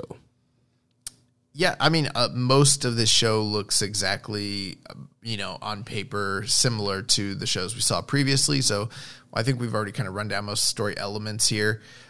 It is the last show, though, before Wrestle Kingdom, so I'm feeling like there might be a little bit of a ramp up. There might be a few bigger angles. I mean, the two things that are interesting, depending on how you feel about it, the KOPW title defense, and this is not the provisional title. This is for the title. Whoever wins this is the guy in the KOPW division. Right. But Naito and Ibushi as a preview match at the end of it all, that with Bushi and Sho there, that might end up being a low-key banger. Yeah, that could be a really good match. Yeah, and I think it has the potential to do really well. So yeah. Well, that wraps up Road to Tokyo Dome. By the time you guys listen to this, you probably already know the results, and hopefully we see snow falling at the end of that show.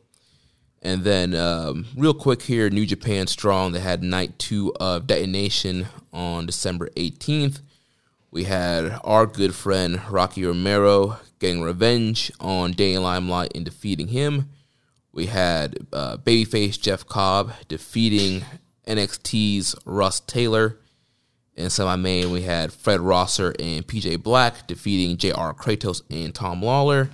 And then in the main event, Kenta defended his briefcase against Brody King. Any thoughts on the Detonation? Brody King's a loser. He lost that final battle this week, and he lost this opportunity on the same night. On the same night, yeah. I mean, he's a hard worker. You got to give him that, but yeah, I mean, not really. Danny Limelight, I don't know. Hopefully he'll be coming back. Sounds like he might be AEW bound. This might have been his send-off. Yeah. Which Team Filthy's not looking too strong. If Danny Limelight's gone and Tyler Rust, that's his name, right? Yeah, his NXT name, yeah. Tyler Rust are gone. Danny Limelight takes a big loss. Russ Taylor takes a big loss. I don't know, man. Yeah, then Kratos and Lawler lost this night also, so... Yeah, I mean, this is one of the weakest stables we've ever had. Bro, we've been asking for new stables for years. We finally get a new stable, Team Filthy, and I think they're already gone. Yeah. Man. So yeah, that wraps up the Detonation. But I didn't watch this shit. Completely honest, I did not watch it either.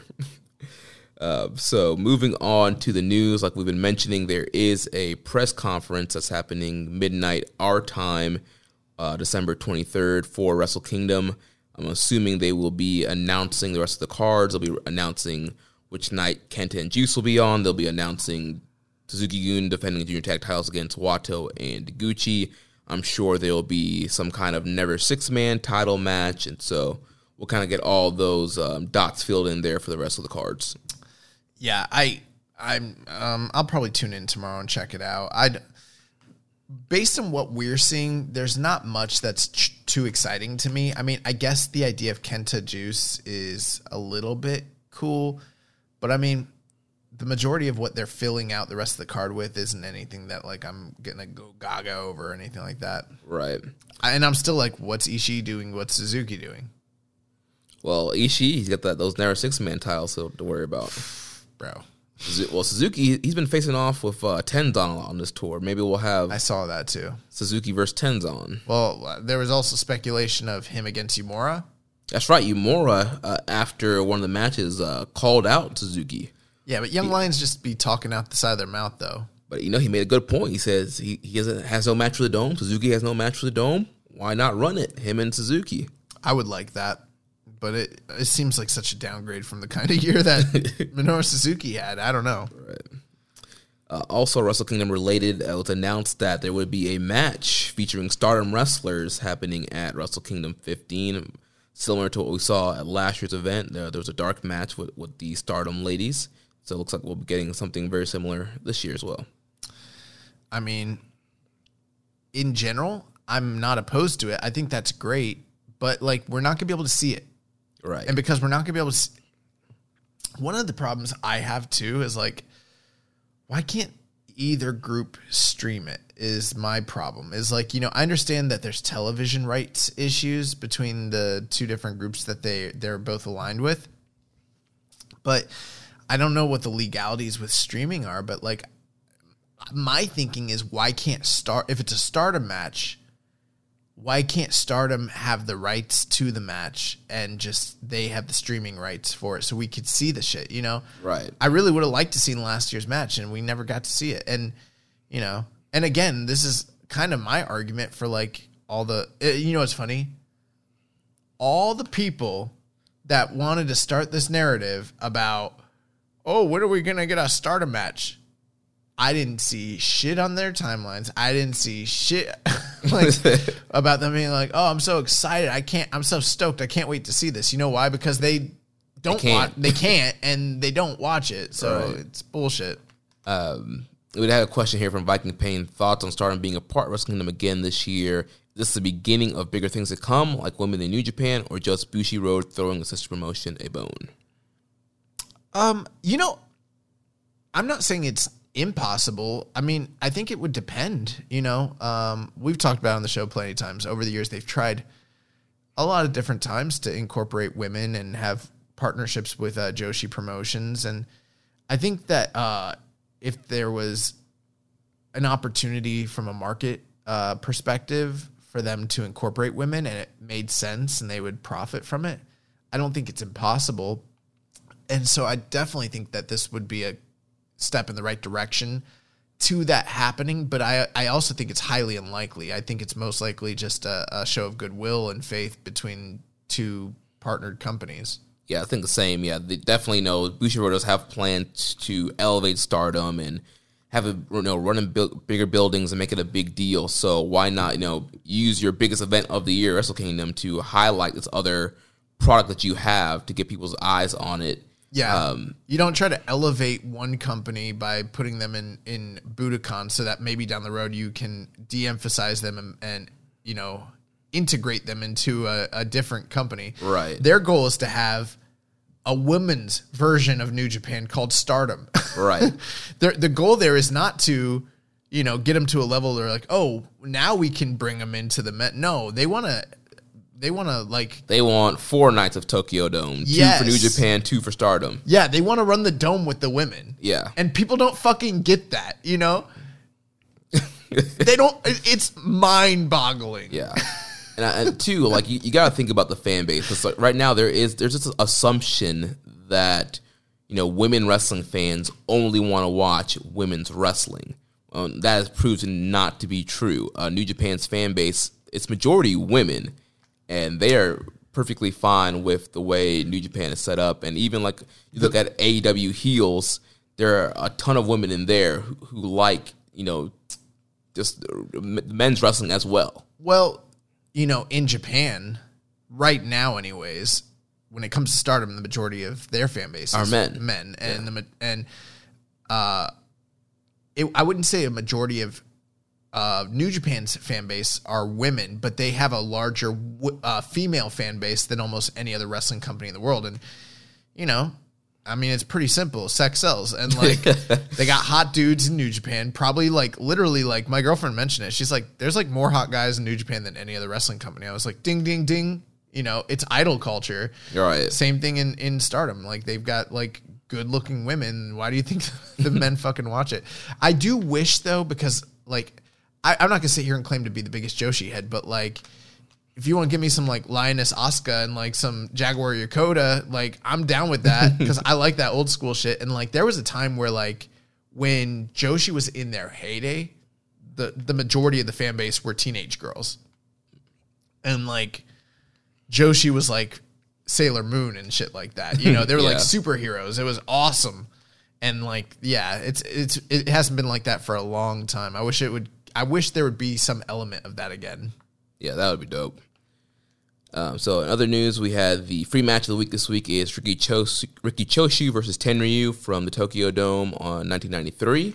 Yeah, if you haven't seen this, you definitely need to watch it. That was going to be my recommended match of the week a few weeks ago. Instead, I went with Tenryu and Hashimoto. But I almost went with this one because I was trying to keep it strong style / King's Road. And this might be one of the... It probably is the best. Well, no, it's not the best, but it's one of the better examples of those two styles clashing in the Tokyo Dome. And if you haven't seen it, you definitely need to watch it. It's an old man hoss battle. It's awesome. Yeah, I want to check that out this week. Bro, Tenryu, the only man in history to cleanly pin both Baba and Inoki. Wow. Yeah. That's crazy. Also, the 2021 New Japan Soul Sports tracksuits are now available for pre-order on the Token Shop Global.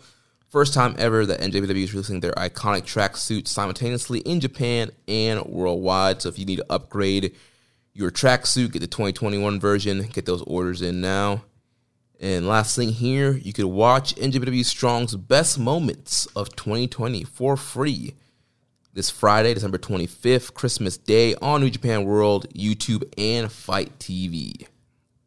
Interesting. I might check that out just to kind of do a little, catch up. But that's going to do it for the news. We got a lot of questions here. Let's run through this shit. Yeah. So first from EMJ Does PR in the Discord. He says, first, just want to say thanks for persevering through this year, recording these shows and keeping the quality so consistent. No garrote wires or heaters needed. It's really appreciated. Well, actually, our slew of hosts are our heaters of guest hosts. But no, we really appreciate those heartfelt words. And secondly, he says, what are the odds Ibushi becomes God, but only for a day? Is Gator really about that kind of heat? Yeah. We've seen plenty of scenarios where we thought people... one situation that comes to mind is we kind of thought for years that we're Sonata gets closer and closer and closer every New Japan Cup. I don't remember if it was this year or I think it was this year. We were now's the time. And then they just didn't do it. So sometimes they do stuff like that. And some people call it heat. I think they like to book tragedies more than they like to book heat, right, personally. Look, these long build tragedies where it's like a long odyssey for the person to get redemption and finally get that moment in the sun. But I really think Ibushi's winning both nights. So that's the best booking. That's the right call. But we'll see what happens. We'll see. Next question from Imp. He asked us after what's Imp at Damn Implications? At the Damn Implicat. Okay. After last Wrestle Kingdom, I was all for Ibushi waiting his turn, but thanks to 2020, did Naito really get his that's weird. Really get his year? Is it really time to crown Ibushi, or do you give it Naito a bit more of a run thanks to plans being scuppered by the pandemic? So I was a little confused about the way this one was written. Why? I'm just not following. Is he saying like basically they need to go with Naito or go with Ibushi here? Is that? Well, that's what he's asking. He's like, should they go with Naito since he didn't get 2020 should have been his year, but it wasn't, or is it just time to go with Ibushi? Okay, I see. I mean, honestly, this was his year. This was his year. And I mean, I'm not a Naito hater. I know, sometimes we might come off that way, but in all seriousness, I'm really not. I like Naito. I have for years. But those knees aren't getting better. His neck's not getting better. His in-ring work is not getting better. I thought he had a fine year. I understand that there was a pandemic. I understand it's unfair. I understand that they booked him with Evil 4 times, and that's not his fault. But this was his year. Now, you could go with him again. I think there is a possibility that happens from a business perspective. But to me, you need to go with Ibushi because Ibushi is at the zenith when it comes to his athletic prime that's probably dwindling day after day, and you're going to miss it. And you're going to pull a Naito part 2 if you wait too long to go with this guy. And we're going to be right back at square one. Ibushi needs to be made into the man right now. And then once they do that, we need to get ready for the next generation, which I think that Ibushi's the guy to do that, not necessarily Naito. Yeah, and I feel like if Ibushi loses, they just completely make him a geek. Like, he loses the briefcase, the first guy to lose the briefcase, then he loses first night on the Dome, left out in the cold for night 2. Like, you completely, I know people overuse this word, but I think it's almost a burial of him if he's losing the briefcase, losing on night 1, and then doing nothing night 2. Like you mentioned, like, this guy is at, the peak of his athletic ability. He can have a great match with anybody. We've seen that no matter the style, strong style, more submission-based style. If you want to kick him, if he wants to throw kicks for 20 minutes, he can do that, So he can work with these, great O-Khans and guys that are going to be, the next, class of guys to take over New Japan. Interesting thing about Ibushi. We make a lot out of the idea that there have been a slew of or handful of Gaijin wrestlers who have ever held the IWGP title because it's rare.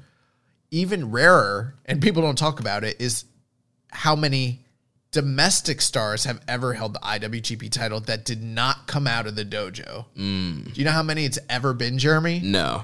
2.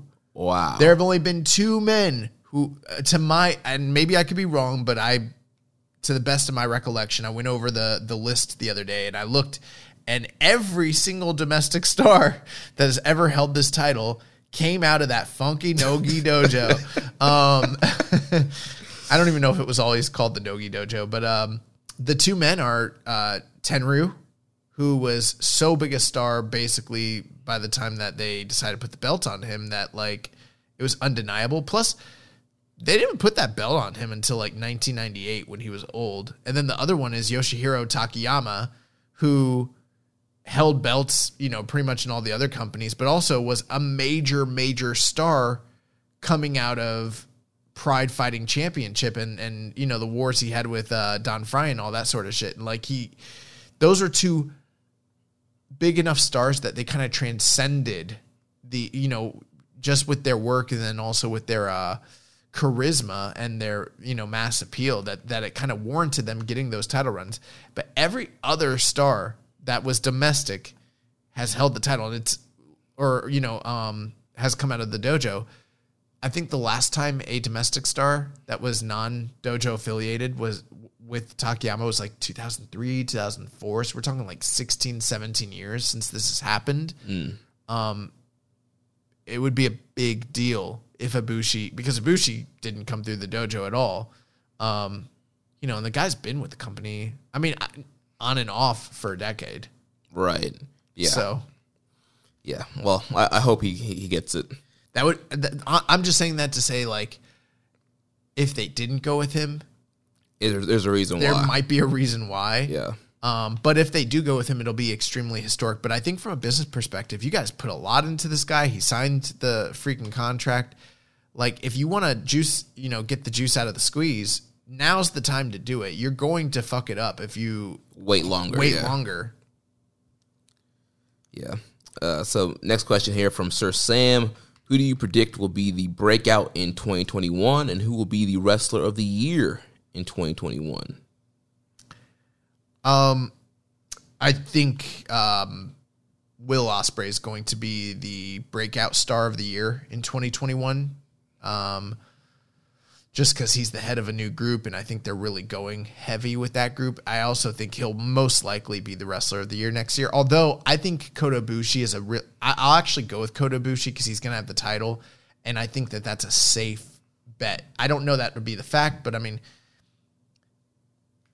if you had put let's just say if Ibushi's 2020 had been surrounded by the IWGP title, and he had the kind of output he had, there'd be no doubt who the fucking wrestler of the year was. Yeah. So, yeah.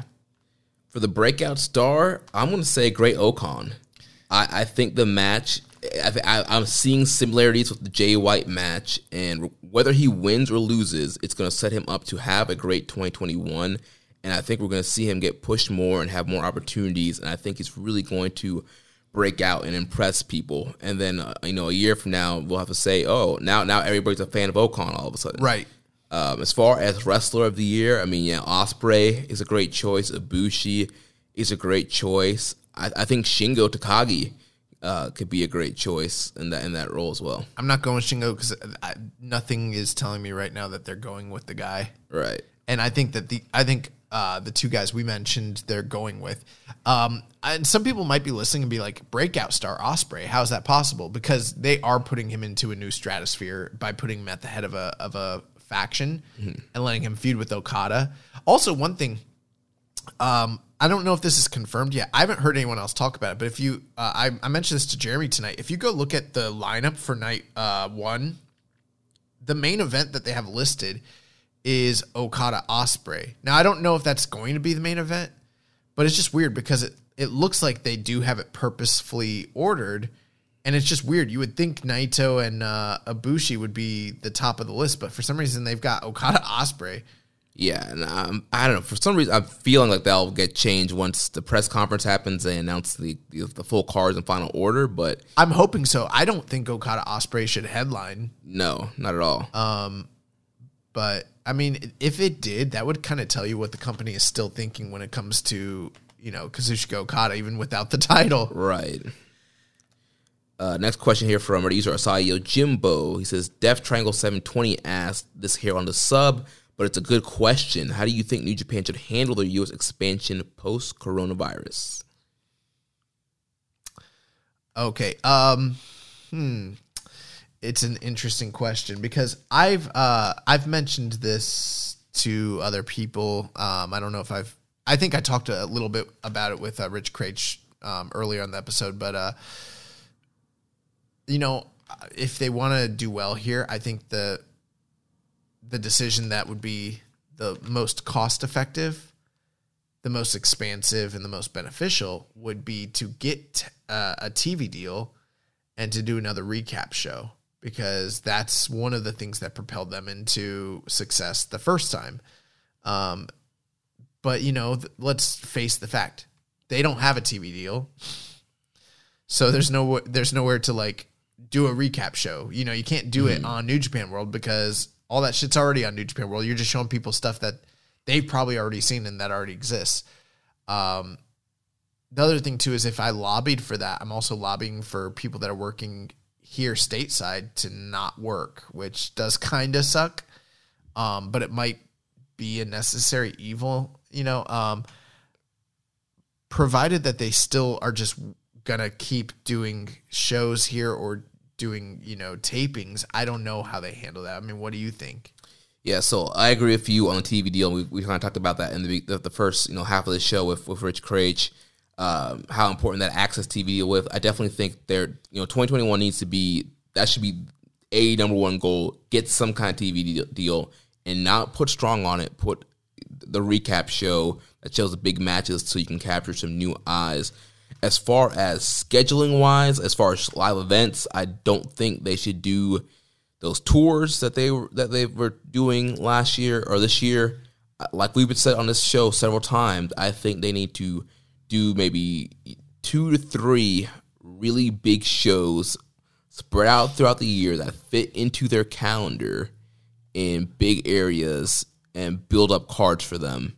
And this is post-coronavirus is the way. Okay. Right, post-corona. Yeah, I would agree that you need to do big shows. I'm thinking, too, that you continue your partnerships with some of these outside companies, namely Ring of Honor. Right now, what it feels like they're doing is it feels like Strong and all that is them just treading water to keep some sort of U.S. presence until they are ready to do something stateside. And I'm not saying they have a grand plan, because I think they've shown us time and time again they don't have a good plan in place for the U.S. But I think that at least what they're trying to do is like, we can't get any of our guys there. We don't have a TV deal. Let's just kind of maintain a presence until we're ready for the next step. But I don't think they should be doing those mini tours at all. I agree with you. I think if they're going to do shows, I think maybe they do like 3 mid-size shows, Mm-hmm. and then 1 big show like the show in New York. And I think they should continue to work with outside companies and try and build that way, But even that just seems sketchy. Like, I'm thinking about like live attendance. I mean, I know people will be wanting to go back to seeing live wrestling, but I'm also thinking there's going to be a lot of people who won't want to go back to watching it live right away. And how much does that expenditure cost New Japan? If they rent out a big building and do all the press and all that, fly all the guys over, You can't fill it. yeah, and then they don't draw. Yeah, we'll see what happens. I mean, this is just something, I know people don't want to hear this, but like, it did not hurt New Japan's overall business. So let me just be clear about that. New Japan, from a financial standpoint, is fine. But when it comes to the U.S., they fucked themselves by letting all those guys go to AEW, because that's a show that they should have had 2 years ago. And ROH could have had too if Sinclair had the forethought. And it is something that was kind of presented to them, if the stories are to be believed based on what the Young Bucks have said. But they let all those guys go. Those were their domestic stars here in the States. And it's going to be hard to get the product over on a major scale without the major stars that they let go, because they created their own competition. Right. For better or for worse. Next question here from our user Guilty Watts. When and how will the titles be split? Will the IC be merged into the heavyweight title, or are we doing double gold for the foreseeable future? It's a great question. It's something that I felt was easier to answer in the past when it came to Naito, especially because I thought Naito had it out by being able to sort of just drop the title. I mean, one thing they could do, and we've talked about this before, is they could maybe make the New Japan Cup this year for the white belt, Mm-hmm. and establish it that way. But like realistically, I mean, I really don't have a good answer for you, because it's been unified for so long now. It's like, It's essentially a double crown at this point. yeah, and I don't like that. I mean, I really don't. And one thing too is they never defended them separately, which I could see the positives and the negatives of doing that, but it's something that Naito wanted to do and they just never went with. Right. I don't think you should lose that lineage of the white title of the IC belt. I think they need to split them up. Yeah, and I think as far as double gold for the future, I think as long as there's a double championship, I think it's a crutch for Double Gold Dash to happen every year. I mean, here's a scenario where I could see them having a double gold, right? The NWA folds, they buy the title, Mm-hmm. and they don't need 2 world titles, but they've got them, and so now they need to kind of fold it into the IWGP, but they want to still honor the lineage. I mean, that's kind of exactly what happened in All Japan, something very similar to that. Now you need a double gold, and you've got 2 things that are on equal footing, but the IC belt was integral to their business. And it's also just so convoluted the way they've been booking this thing for the Tokyo Dome the last 2 years. So I think they should split them. I like my idea, and I think it's something that you've echoed in the past as well, is like Let's just do the New Japan Cup. Let's just give them the white belt. I know normally the winner gets a shot at the title, but I think if they were smart, they could maybe book an angle prior to that so that there's some sort of personal conflict between, the IWGP champion and whoever the challenger is for Sakura Genesis or whatever, the big April show is. Mm-hmm. And then that way it kind of gives them an out from even needing to have the IWGP title part of the New Japan Cup. Right. Yeah, I think that makes a lot of sense. You want to hear something Rich said to me the other day? What? Some people are not going to like this, but this is just something Rich said to me the other day while we were driving. Rich was like, what if Kenny Omega shows up at the Dome? Like, well, I said that to Rich. Oh, yeah, I think he told me that you said that to him. And then he was like, then basically they set up a match between them. And then I said, what would be like even better? And there's probably some people groaning hearing this right now, but this would be pretty cool. Kenny shows up, Ibushi wins, blah, blah, blah. And then Kenny shows up, right? And then Kenny challenges him at the Tokyo Dome, but not next year. That night? No, not that night. Like in April. Another dome. Another dome in the middle of the year. Wow. Because they can only do limited capacity anyways. Right. And if they had a big enough match, I mean, that's something that their business probably could really, really, really use. You know what I mean? Mm-hmm. And I mean, if I was going to see Kenny Omega come back and fight anybody, that's the scenario I would want. I would want him to fight Kota Ibushi in the Dome for the titles, because that's the story that was left, unresolved. Right, that's the big match for me. Yeah. So that would be awesome. Yeah, I would love that. And it's never going to happen. Next question from Rambo and Slam Pig. Who should be holding the top titles leaving the Dome on January 5th? Who will be holding them? Well, I'm estimating it's going to be Ibushi in both cases. Yes, it should be Ibushi. Again, the way this year has been, anything could happen. We will be giving our official predictions next week, so stay tuned for that. With Chris Samsa. Yes, with Chris Samsa from voicesofwrestling.com. Rainbow also asked, what was your favorite part of NJPW in 2020? The Never division, hands down. Very simple answer.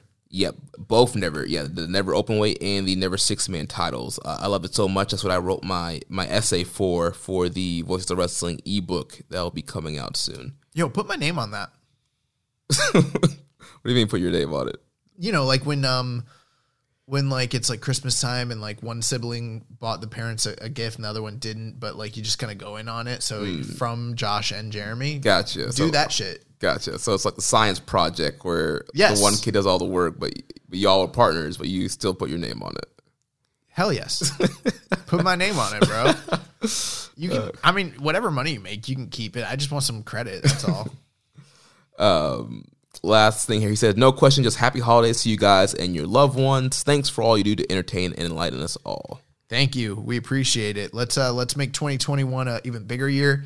And whatever you guys can do to help us grow, because we want to get, I feel like we put out an incredible product and like it's growing, but I'd like to see it, get even bigger. Yes. A lot bigger. I got a big vision for this show, so nice. I'm really just using it to propel me into wrestling. No, I'm just playing. Next question here from Reddit user WizFactor. As we approach mass vaccinations and hopeful return to shouting crowds next year, do you feel the crowd reactions will permanently change even after life returns to normal? I suspect there will be less laughing and booing in 2021 than there was in 2019. It's a really tough question to answer. It's definitely a possibility.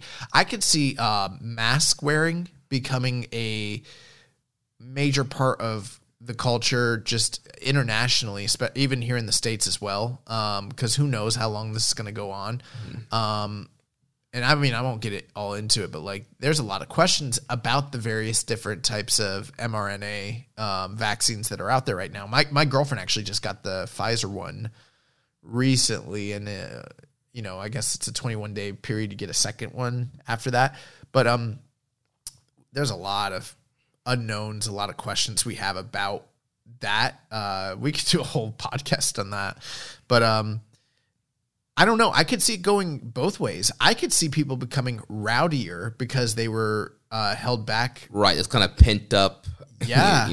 You haven't been to a show in a long time. You just want to let it all out. It could get that way. So but I could also see where like maybe this is a good reset for like US fans as well, who like, I don't know, sometimes the indie crowds kind of annoy me a little bit. I like them, but we are the indie crowds that I don't like. But maybe, I wish people were more respectful like the way they are in Japan. Yeah.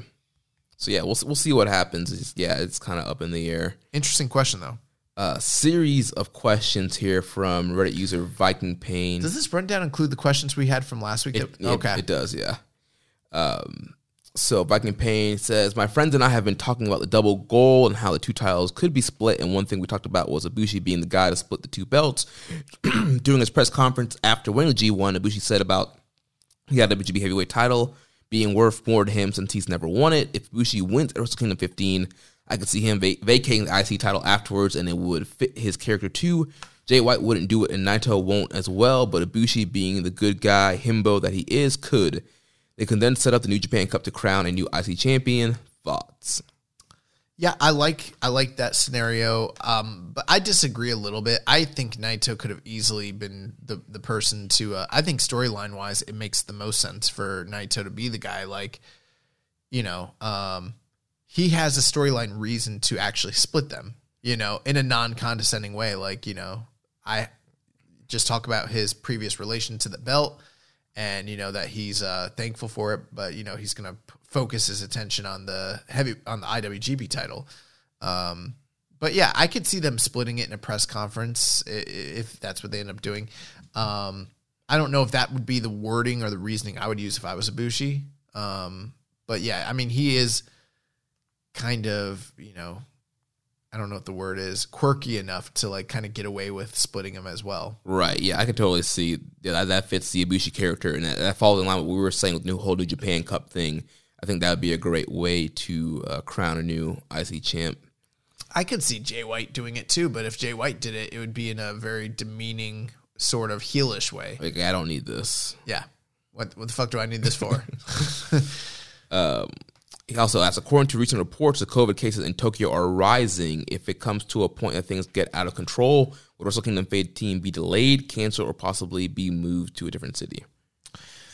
I mean, I've been reading about the same thing and trying to keep up with it. I don't know for sure. I mean, we're not like experts on the domestic affairs over in Japan, so I mean, I don't know what their public health rulings would be, but from what I've read, that other people who seem to be knowledgeable on the subject, they say no, it's not really a high likelihood, especially because Wrestle Kingdom's a week away?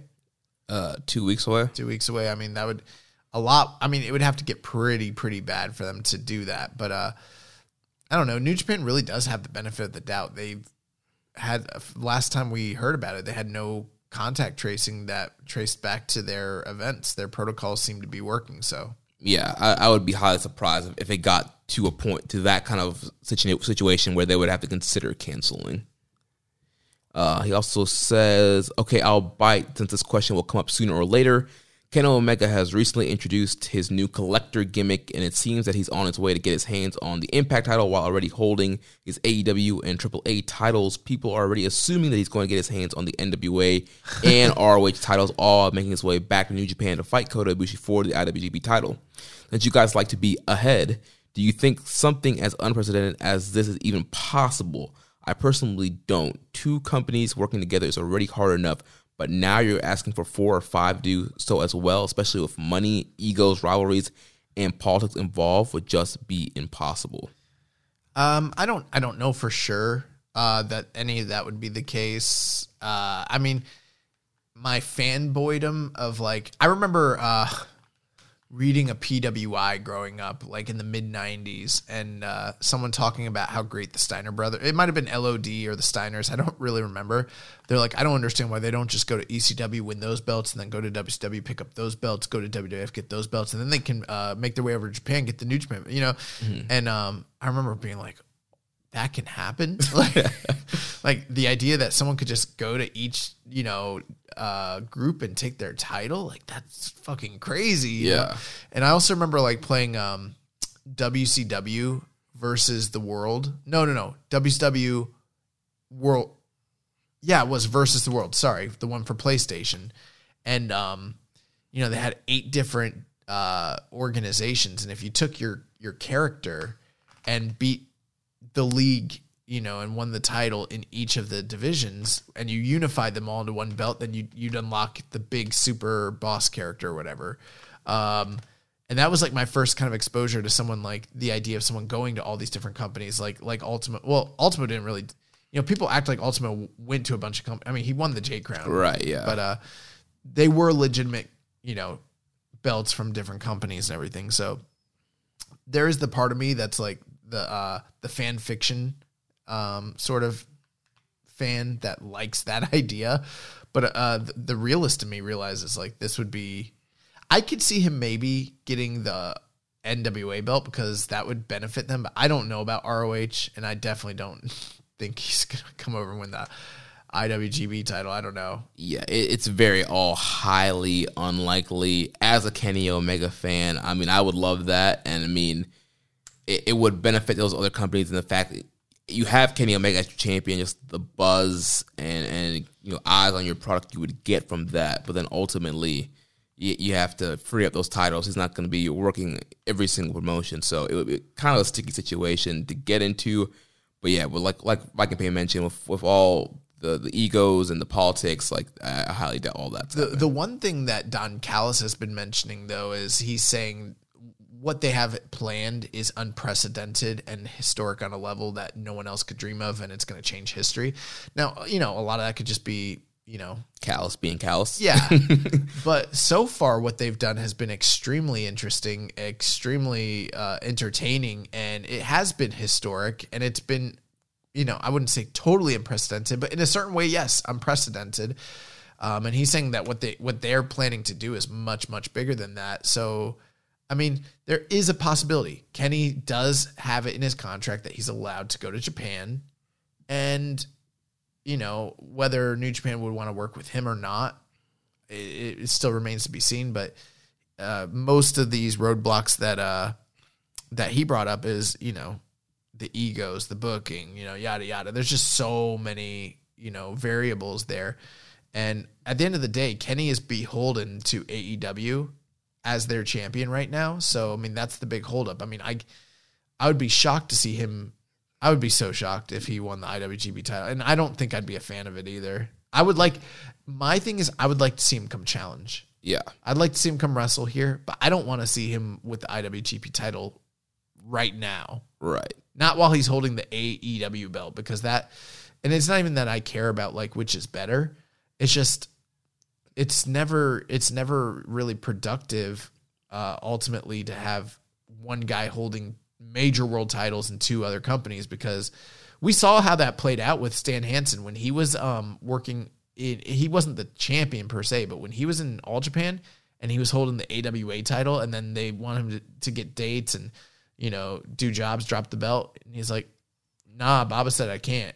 Right. You know, yeah. I don't want to run into a situation where it's like, well, you know, you and Okada, you know, doing Budokan or whatever, you need to drop the belt. Nah, Tony says I can't. Like, that sucks. Yeah. Or vice versa. Geto doesn't want him to, you know, drop the belt to Jon Moxley or whoever, whatever. Yes. Yeah, definitely. It's just messy. Yeah, very messy. He also asked a non-NJPW related question, but a hot topic recently was JR's scathing comments about guys gathering like quail to catch a guy. What are your thoughts on this type of spot? Yay or nay? Well, I think his comments, there was a lot more to his comments than just that specific thing. You know, I try to be logical when it comes to this stuff. I understand that there's a lot of bad will that Jim Ross has kind of built up with a certain section of the fan base. And there are some things behind his statements, not just what he said, but also sort of the arrogance and the attitude behind it. But ultimately, on the surface, for just what he's saying, I 100% agree. I 100% agree that it is a stupid spot when everybody is gathered up in one location waiting for the guy to jump on them. I do think that there's a way to work this spot that is both logical and effective. For the most part, I don't think that guys should be jumping on their own partners. Right. Unless they're just some like, I don't know, if it's Terry Funk, Terry Funk gets away with it because Terry Funk's fucking crazy, But Hiromu, I could get away. Hiromu could maybe get away with it, yes. But even now, I mean, he's not even really leaning into those crazy tendencies that he kind of used to when he first came in, Mm-hmm. So I don't know. But the other thing too is like, I don't think they should all be standing there noticeably just waiting. That's the big scathing part about it for me. I would like it if people were brawling and it's like a chaotic mess and then they come together last minute. I also think that whoever is shooting it shouldn't be shooting the guys while they're waiting. That is the biggest issue with it. A lot of production guys, they either hold the camera on the crowd or they cut back and forth. It's like, no, keep the camera on the guy that's on the top rope until he does a dive. Then you cut to your wide shot. But for the most part, I don't know. One way of doing this particular thing is like if you have two teams, right? And let's say the one team is getting the upper hand on, let's say the bad guys are beating up the good guys on the outside, right? And they leave all the good guys laying. And now they're like, standing over them or like, congratulating each other. Then maybe it makes sense for them to be in one spot for the fourth good guy to do the big dive onto the bad guys to even things up. Mm-hmm. You know what I mean? Yeah. And in that case, he's not jumping on his own guys. I just think there's a lot of like better ways to get to that. But I do think that people lazily go into the spot. I think it has become cliched. I think there's logic there. I also don't think dives are killing the business. You know, I think some of the stuff, I don't agree with some of the things that Jim Ross said there. I think you need to, in these sorts of situations, it's always a all or nothing sort of thing. Well, I mean, Jim Ross has been in the business for a really, really long time, and he knows what the fuck he's talking about, but also he's an old head, so he kind of doesn't you need to eat the meat and spit out the bones. Right. And, people don't want to do that. They because, tribalism, things like that. I don't know. Yeah. His last question, he says, recently I watched the Dragon Gate show Final Gate, and I know this is a New Japan-centric podcast, but I wanted to ask Young Boy this question since he's trained to be a wrestler. During the show, Ben K was legitimately knocked out by his opponent, Shun Skywalker, but the match continued anyways, and Skywalker kept hitting Ben K with multiple moonsaults afterwards, even though it was pretty obvious he was out.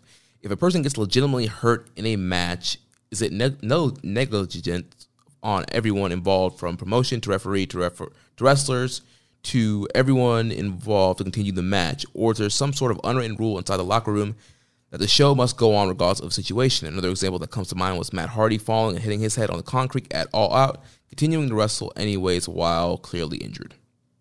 Yeah, I mean, with that's a tough question. I mean, let's be clear. I'm not an expert on any of this. I've been training I'm in my 5th month of training. I've never worked a real show. I don't know the unwritten rules of wrestling or anything like that, but Jeremy could do the same thing as me. From an analytical standpoint, I think if someone is truly, truly hurt in a really, really bad way, I think in 2021 or 2020, I think we're at a point where like you need to. The one thing I will tell you, my trainer, Matt Seidel, his number one rule, and it's the biggest thing, safety is the name of the game. It is the number one rule. Before anything else that we do, safety is emphasized above all other things. So, like, I've never asked him this. I couldn't tell you what he would say, but I feel pretty confident that he would probably say if someone is completely unconscious and they're laid out, you need to at least check on them and maybe even stop the match. We've seen people die in the ring over the past couple of years, so it's not always just that they're unconscious. And, you're not a doctor. They're not a doctor. I mean, how do we know that doing moonsaults to a prone body can't kill him, yeah, isn't killing the person? You know what I mean? Right. So I would say no. How it's handled over there in Japan, I mean, we've seen times in New Japan where people have been knocked loopy or knocked unconscious, and the match has continued. And I think that that's something that needs to change over there. and also needs to be handled differently here in the States. Yeah, I agree with you. If a guy is knocked out, they need to call the match. You could always do a no contest if you're worried about the result of the match. Do a no contest, nobody wins, and then you can run it back once the guy is healthy. I think that's the way to go. I mean, there are issues with that, from a business perspective, and I get that. But, there is also the possibility that you could stop the match and restart it. Now, I'm not saying handle it the way that they did with Matt Hardy, because they did like a 1 minute check and they're like, all right, he's good to go. Get him out there. But we've seen matches stopped in the past, one that comes, Cena against Brock Lesnar comes to mind. Roman Reigns against Brock Lesnar comes to mind. They weren't exactly the same thing, but we've seen times where people have been, have a doctor look at him first. Have a doctor assess whether they think this can continue or not, because, doctor stoppages are a thing that happen in combat sports all the time. Yeah. Next question here from Rich says, favorite Wrestle Kingdom? Either 9 or 11. Yeah, I think, I would have to say 11, the Okada Omega main event. I just remember how hyped all three of us were watching that together, and just what a great show that was. I didn't watch that with you guys. Wasn't it? I watched that I was living in Virginia. Okay. What was the one that, maybe what was it? We watched 12 together. 12, okay. Well, we watched everyone after that together, right. But yeah, either way, I still think Wrestle Kingdom 11, I would say for that. 9's up there. 9's really close. Yeah. I think 9 might be better. It's hard to say. Next question from Reddit user Older Guy. He says, with the complaint about the booking in 2020, do you think there is someone in the company or roster that could be a better booker, or at least someone who isn't as formulaic? I got to tell you the honest truth. I have absolutely no idea, because, booking is an art form. And my guess would be no.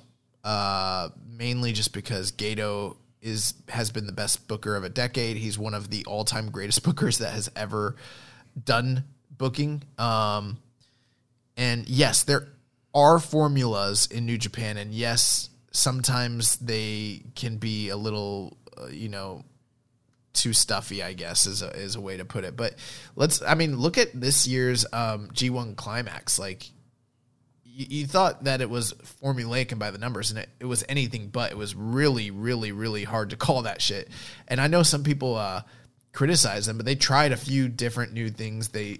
Ultimately, I still thought this year's G1 was incredible. I think if they'd done this year's G1 in front of a crowd, we'd be talking about one of the best G1s ever. Right. Yeah, so I don't know. I don't really have a problem with Gato's booking. I just think that they've been over-reliant on too many heel tactics. And garrote wires. Yeah, and outside interference. And then, I thought they pushed the wrong guy into Evil and kind of forced him down our throat. But other than that, the company's still great. Right. And there's no way for us to know if there's somebody that could be a better booker. Like, we don't know. There's no, you don't know until they start booking. Yeah, we have the only other person I know that's a good booker in the company is Jado. Right. Because they booked together for the first few years. And even though he kind of exploded Noah and kind of ruined it, the first 6 or 7 months of his booking in Noah was awesome. Actually, there is one guy I know I don't want booking. That is Kazuchika Okada. Oh, okay. Yeah, me either. Now we're going to end with a series of questions from DomHomie101. First, ask, in your guys' opinion, who's your favorite wrestler between Keiji Muto and Sting? Who peaked the highest? Who had better overall matches? Who had the better impact on the business? Which was your guys' favorite, Sting versus Muto? And do you guys think we'll ever see both guys in the ring together again to possibly do a face-off? Wow. Oh, man, that's a lot of questions. I can dive into this. Jeremy, do you want to take a stab at it all? I know this might not totally be your wheelhouse. Favorite between both of them would have to be Sting, just because I grew up on Sting. He was my second favorite wrestler growing up behind Shawn Michaels. I didn't really follow Keiji Muto growing up. Also, I know what a big star he was and impact he had now, but I was not following Muto growing up. Overall, just looking at the star ratings, I'm sure Muto had the better star ratings. As far as impact on business, I wouldn't really know. I haven't done much research on that to know who. And and then would it be possible for a face-off? I mean, anything's possible in the wrestling business, and we've seen AEW bring legends in. Oh my God, Noah, please. Sting versus Muto, GHC, globally honored crown. Let's get that shit going. I think that's what GHC stands for. I don't know. Yeah, so I mean, between the two, I am a Sting guy. That's surprising. I mean, no, it's not, bro. I grew up in the '90s. I know, but I just feel like you would have picked Muto. I mean, I respect Muto's work a lot more, and I revere him a little bit more. But I fucking love Sting. Like my favorite wrestlers growing up was the Ultimate Warrior, Hulk Hogan, Lex Luger, Sting. Are you seeing like a pattern here? Yeah. Like those are the dudes that I liked, because they fucked people up, and they wore bright colors, and they were larger than life. They were awesome. And then when I was like becoming going into my like teenage years, like Dark Sting came around, 1997, Man with a Vengeance, he carried a fucking baseball bat and flew.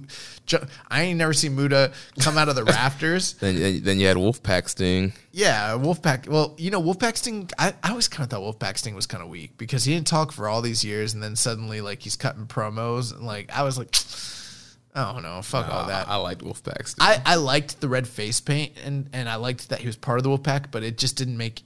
I was probably a smarter fan than you back then. I don't know. Maybe you were, yeah. Because think about it. Like, it makes no fucking sense. He fought the NWO for years, and then suddenly he joins the NWO. He didn't join the black and white. He was fighting the black and white. He joined the red and black. Bro, the guys on the red and black were the same people you've been fighting all these years. And it came out of nowhere. Well, they were really good at heart, and they had issues. No, bro. What's going on with the black and white? No, they weren't. Because the finger poke of doom happened a few months later. It just shows, once again, that Sting was a stupid babyface. That's true. Anyways, I like Sting better. As far as who peaked the highest, it's definitely Muto. And, like, Muto peaked, in my estimation, I would say his two biggest peaks were, like, probably 95 would probably be his highest peak in his original incarnation. But then in 2001, when he sort of had to reinvent himself and he shaved his head and he was working between All Japan and New Japan and totally changed his style. And like, I think in 2001, he was like one of the 5 best wrestlers in the world again, even after all the knee issues and everything was. So like, he definitely peaked higher. I think Muto definitely had the bigger impact on the business. And I think part of the reason why is because Sting definitely, was a major player in WCW during the 83 weeks, 84 weeks, whatever. 83, yeah.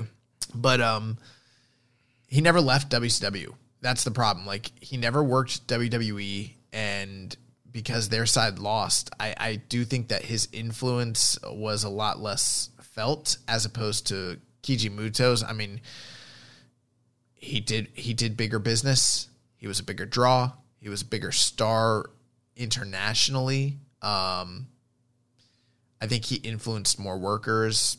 He definitely had the better matches. I think they both had iconic characters, but Muto with the mystique and, the great Muta character and the spraying of the mist and, the way his movement, like the way he moved in the ring, people are still copying and emulating Muto. I don't see a lot of people copying and emulating Sting, if that makes sense. Right. And I think my favorite match of theirs, I think a lot of people point to that Great American Bash 15-minute match, but I probably prefer, there's a match from Worldwide, and Muto wears the black, and I think that's, I don't remember who wins. It was like a lost match for years. I think you can find it on the WWE Network now, but it's from it's from Worldwide, and it's they traded the television title. I don't know who lost to who, but I think that's the match I like better. It's a little bit longer than the 15-minute match. His next question: what are your guys' thoughts on tag teams having ring gear or matching ring gear or similar ring gear? Is it a must or is it no big deal? I prefer it. I like tag teams that have some cohesiveness. Yeah, I prefer the matching gear also. And we mentioned last week that was kind of an issue with that with Juice and Finley with them not matching this year. But yeah, I think tag team should have the matching gear. Yeah, I mean, I'm a mark for the Midnight Express. So next question. Recently, I saw a video on the historical Muhammad Ali versus Antonio Inoki fight. So my question is, if a similar fight would take in the year 2020, who would you guys take in the Ali role, and who would you take in the Inoki role? It's a really great question. I mean, the reality is there's never been anyone like Ali before or after as a sporting hero and a cultural icon. I mean, it's really tough to say, but I mean, the two biggest, most marketable stars that I can think of that are out there that have enough bravado and are brash enough, it's got to be either Conor McGregor or Floyd Mayweather, I'm guessing. Yeah, those are two I was thinking about. And then also keep in mind, both those guys are around 147 to like 160-ish on at max. Probably more towards 155. So I mean, with their size, is there anyone like and again, Inoki was extremely unique in the sense of what he meant to Japan, what he meant as a sporting hero, as a cultural icon. That's tough. I mean, I think there's more cachet in a boxing versus MMA crossover fight, like the kind we saw between Floyd Mayweather and Conor McGregor, than there is between a pro wrestler versus a true fighter like that. Right. Maybe The Rock. Floyd versus or Conor and Rock. Conor versus Rock is like the one thing I can think of that's like on that level. Yeah. I mean, we were already seeing Floyd in the ring against Big Show, so he was pretty good actually. Yeah. He was okay. I mean, for what it was. Yeah. I don't know. I can't think of anybody in Japan that I could think that's on that Inoki level. Yeah. There's nobody that's on that level. I mean, I think Okada makes the most sense. But, I mean, Okada versus those two guys sounds really fucking weird to me. Yeah, I wouldn't want to see that. His next question, non-New Japan question. Thoughts on the rumor of Marvel maybe trying to get into the wrestling business? Do you guys think we will see a Marvel-type match in the NJPW ring like we saw at TripleMania this year? I doubt it. I mean, I don't know much more about the rumors. I haven't heard anything. Yeah, I know like there's some kind of licensing deal with Marvel and AAA, how that match happened. So I think it kind of made more sense with them to start with, Lucha Libre, considering they wear a mask and luchadors are supposed to be kind of like superheroes. I would like to say that this could never happen in New Japan, but I mean, we've seen some really wild shit in New Japan over the years. The most recent thing that I can think of is like the Tiger Mask W thing, which was kind of similar to this, although not quite. To the same level, but we've seen some weird licensed sort of things happen in Japan over the years. So could it happen? I think it could if the price was right. Right. Next question: thoughts on New Japan doing a Shawn versus Razor type storyline with the U.S. title? I mean, we would need to. They would need to say Mox was not the champion and give someone else a title. So right, they would have to make Kenta versus Juice for the title. Whenever Mox come in and be like, nah, I'm still a champ. What should happen is if you want to, Kenta's the heel, but he's the one who's here. So what he should do is destroy the briefcase again. And bring out a title. Bring out a red U.S. title and declare himself the U.S. champion. And then maybe you could see a similar situation. Yeah. His last question, how likely will we see a Jon Moxley appearance after the Kenta vs. Juice match to confront the winner and set up a match between Moxley and the winner of Kenta vs. Juice? I think it's highly unlikely. I don't think he's there. I think it's a possibility, so I don't want to totally rule it out, especially with the fact he hasn't been on TV. But, I mean, coronavirus, his wife's pregnant, he just went on a really long run. He's been complaining about his body. I mean, it's definitely possible. I know he would like to work in Japan and be there, but I don't even know if it's feasible. And I don't know if it really makes a lot of sense unless he's going to work the show. Because it's like, why would he take all this time to go out there if he's not going to work just for an angle. Right, just for an angle. Yeah. Exactly. Yeah, it has to be, like Danny there mentioned, the match night 2, or he's staying in Japan long. Maybe they do the match at New Year's Dash or something. But yeah, if he's in Japan, it's got to be for more than just an angle. Well, that's going to wrap it up for questions. Real quick, recommended match of the week. Last week, Karen recommended to us the Super J Cup 2016 finals between Kushida and Yoshinobu Kanemaru. Thoughts on this matchup? I didn't watch this. It's been a busy week, man. But I know you watched it. Yeah, I thought it was a pretty good matchup here. It's probably one of the best Yoshinobu Kanemaru matches I've seen. It was 4 years ago. He was a lot younger. He was the current GHC Junior Heavyweight Champion. Came out with Despy and Takamichi Noku. Great back and forth match here. We had run-ins from Taichi, and pretty much they were throwing everything at Kushida. Kushida had his neck taped up, so I'm assuming he got injured either before this tournament or during this tournament. And so working over that injured body part, and yeah, pretty much just Kushida having to overcome the cheating antics, Suzuki and running in. He was accompanied with Liger and Taguchi, and they did try to fight off Despy and Taka, but that left the door open for Taichi to come in, hit Black Mephisto, which got a near fall for Kanemaru.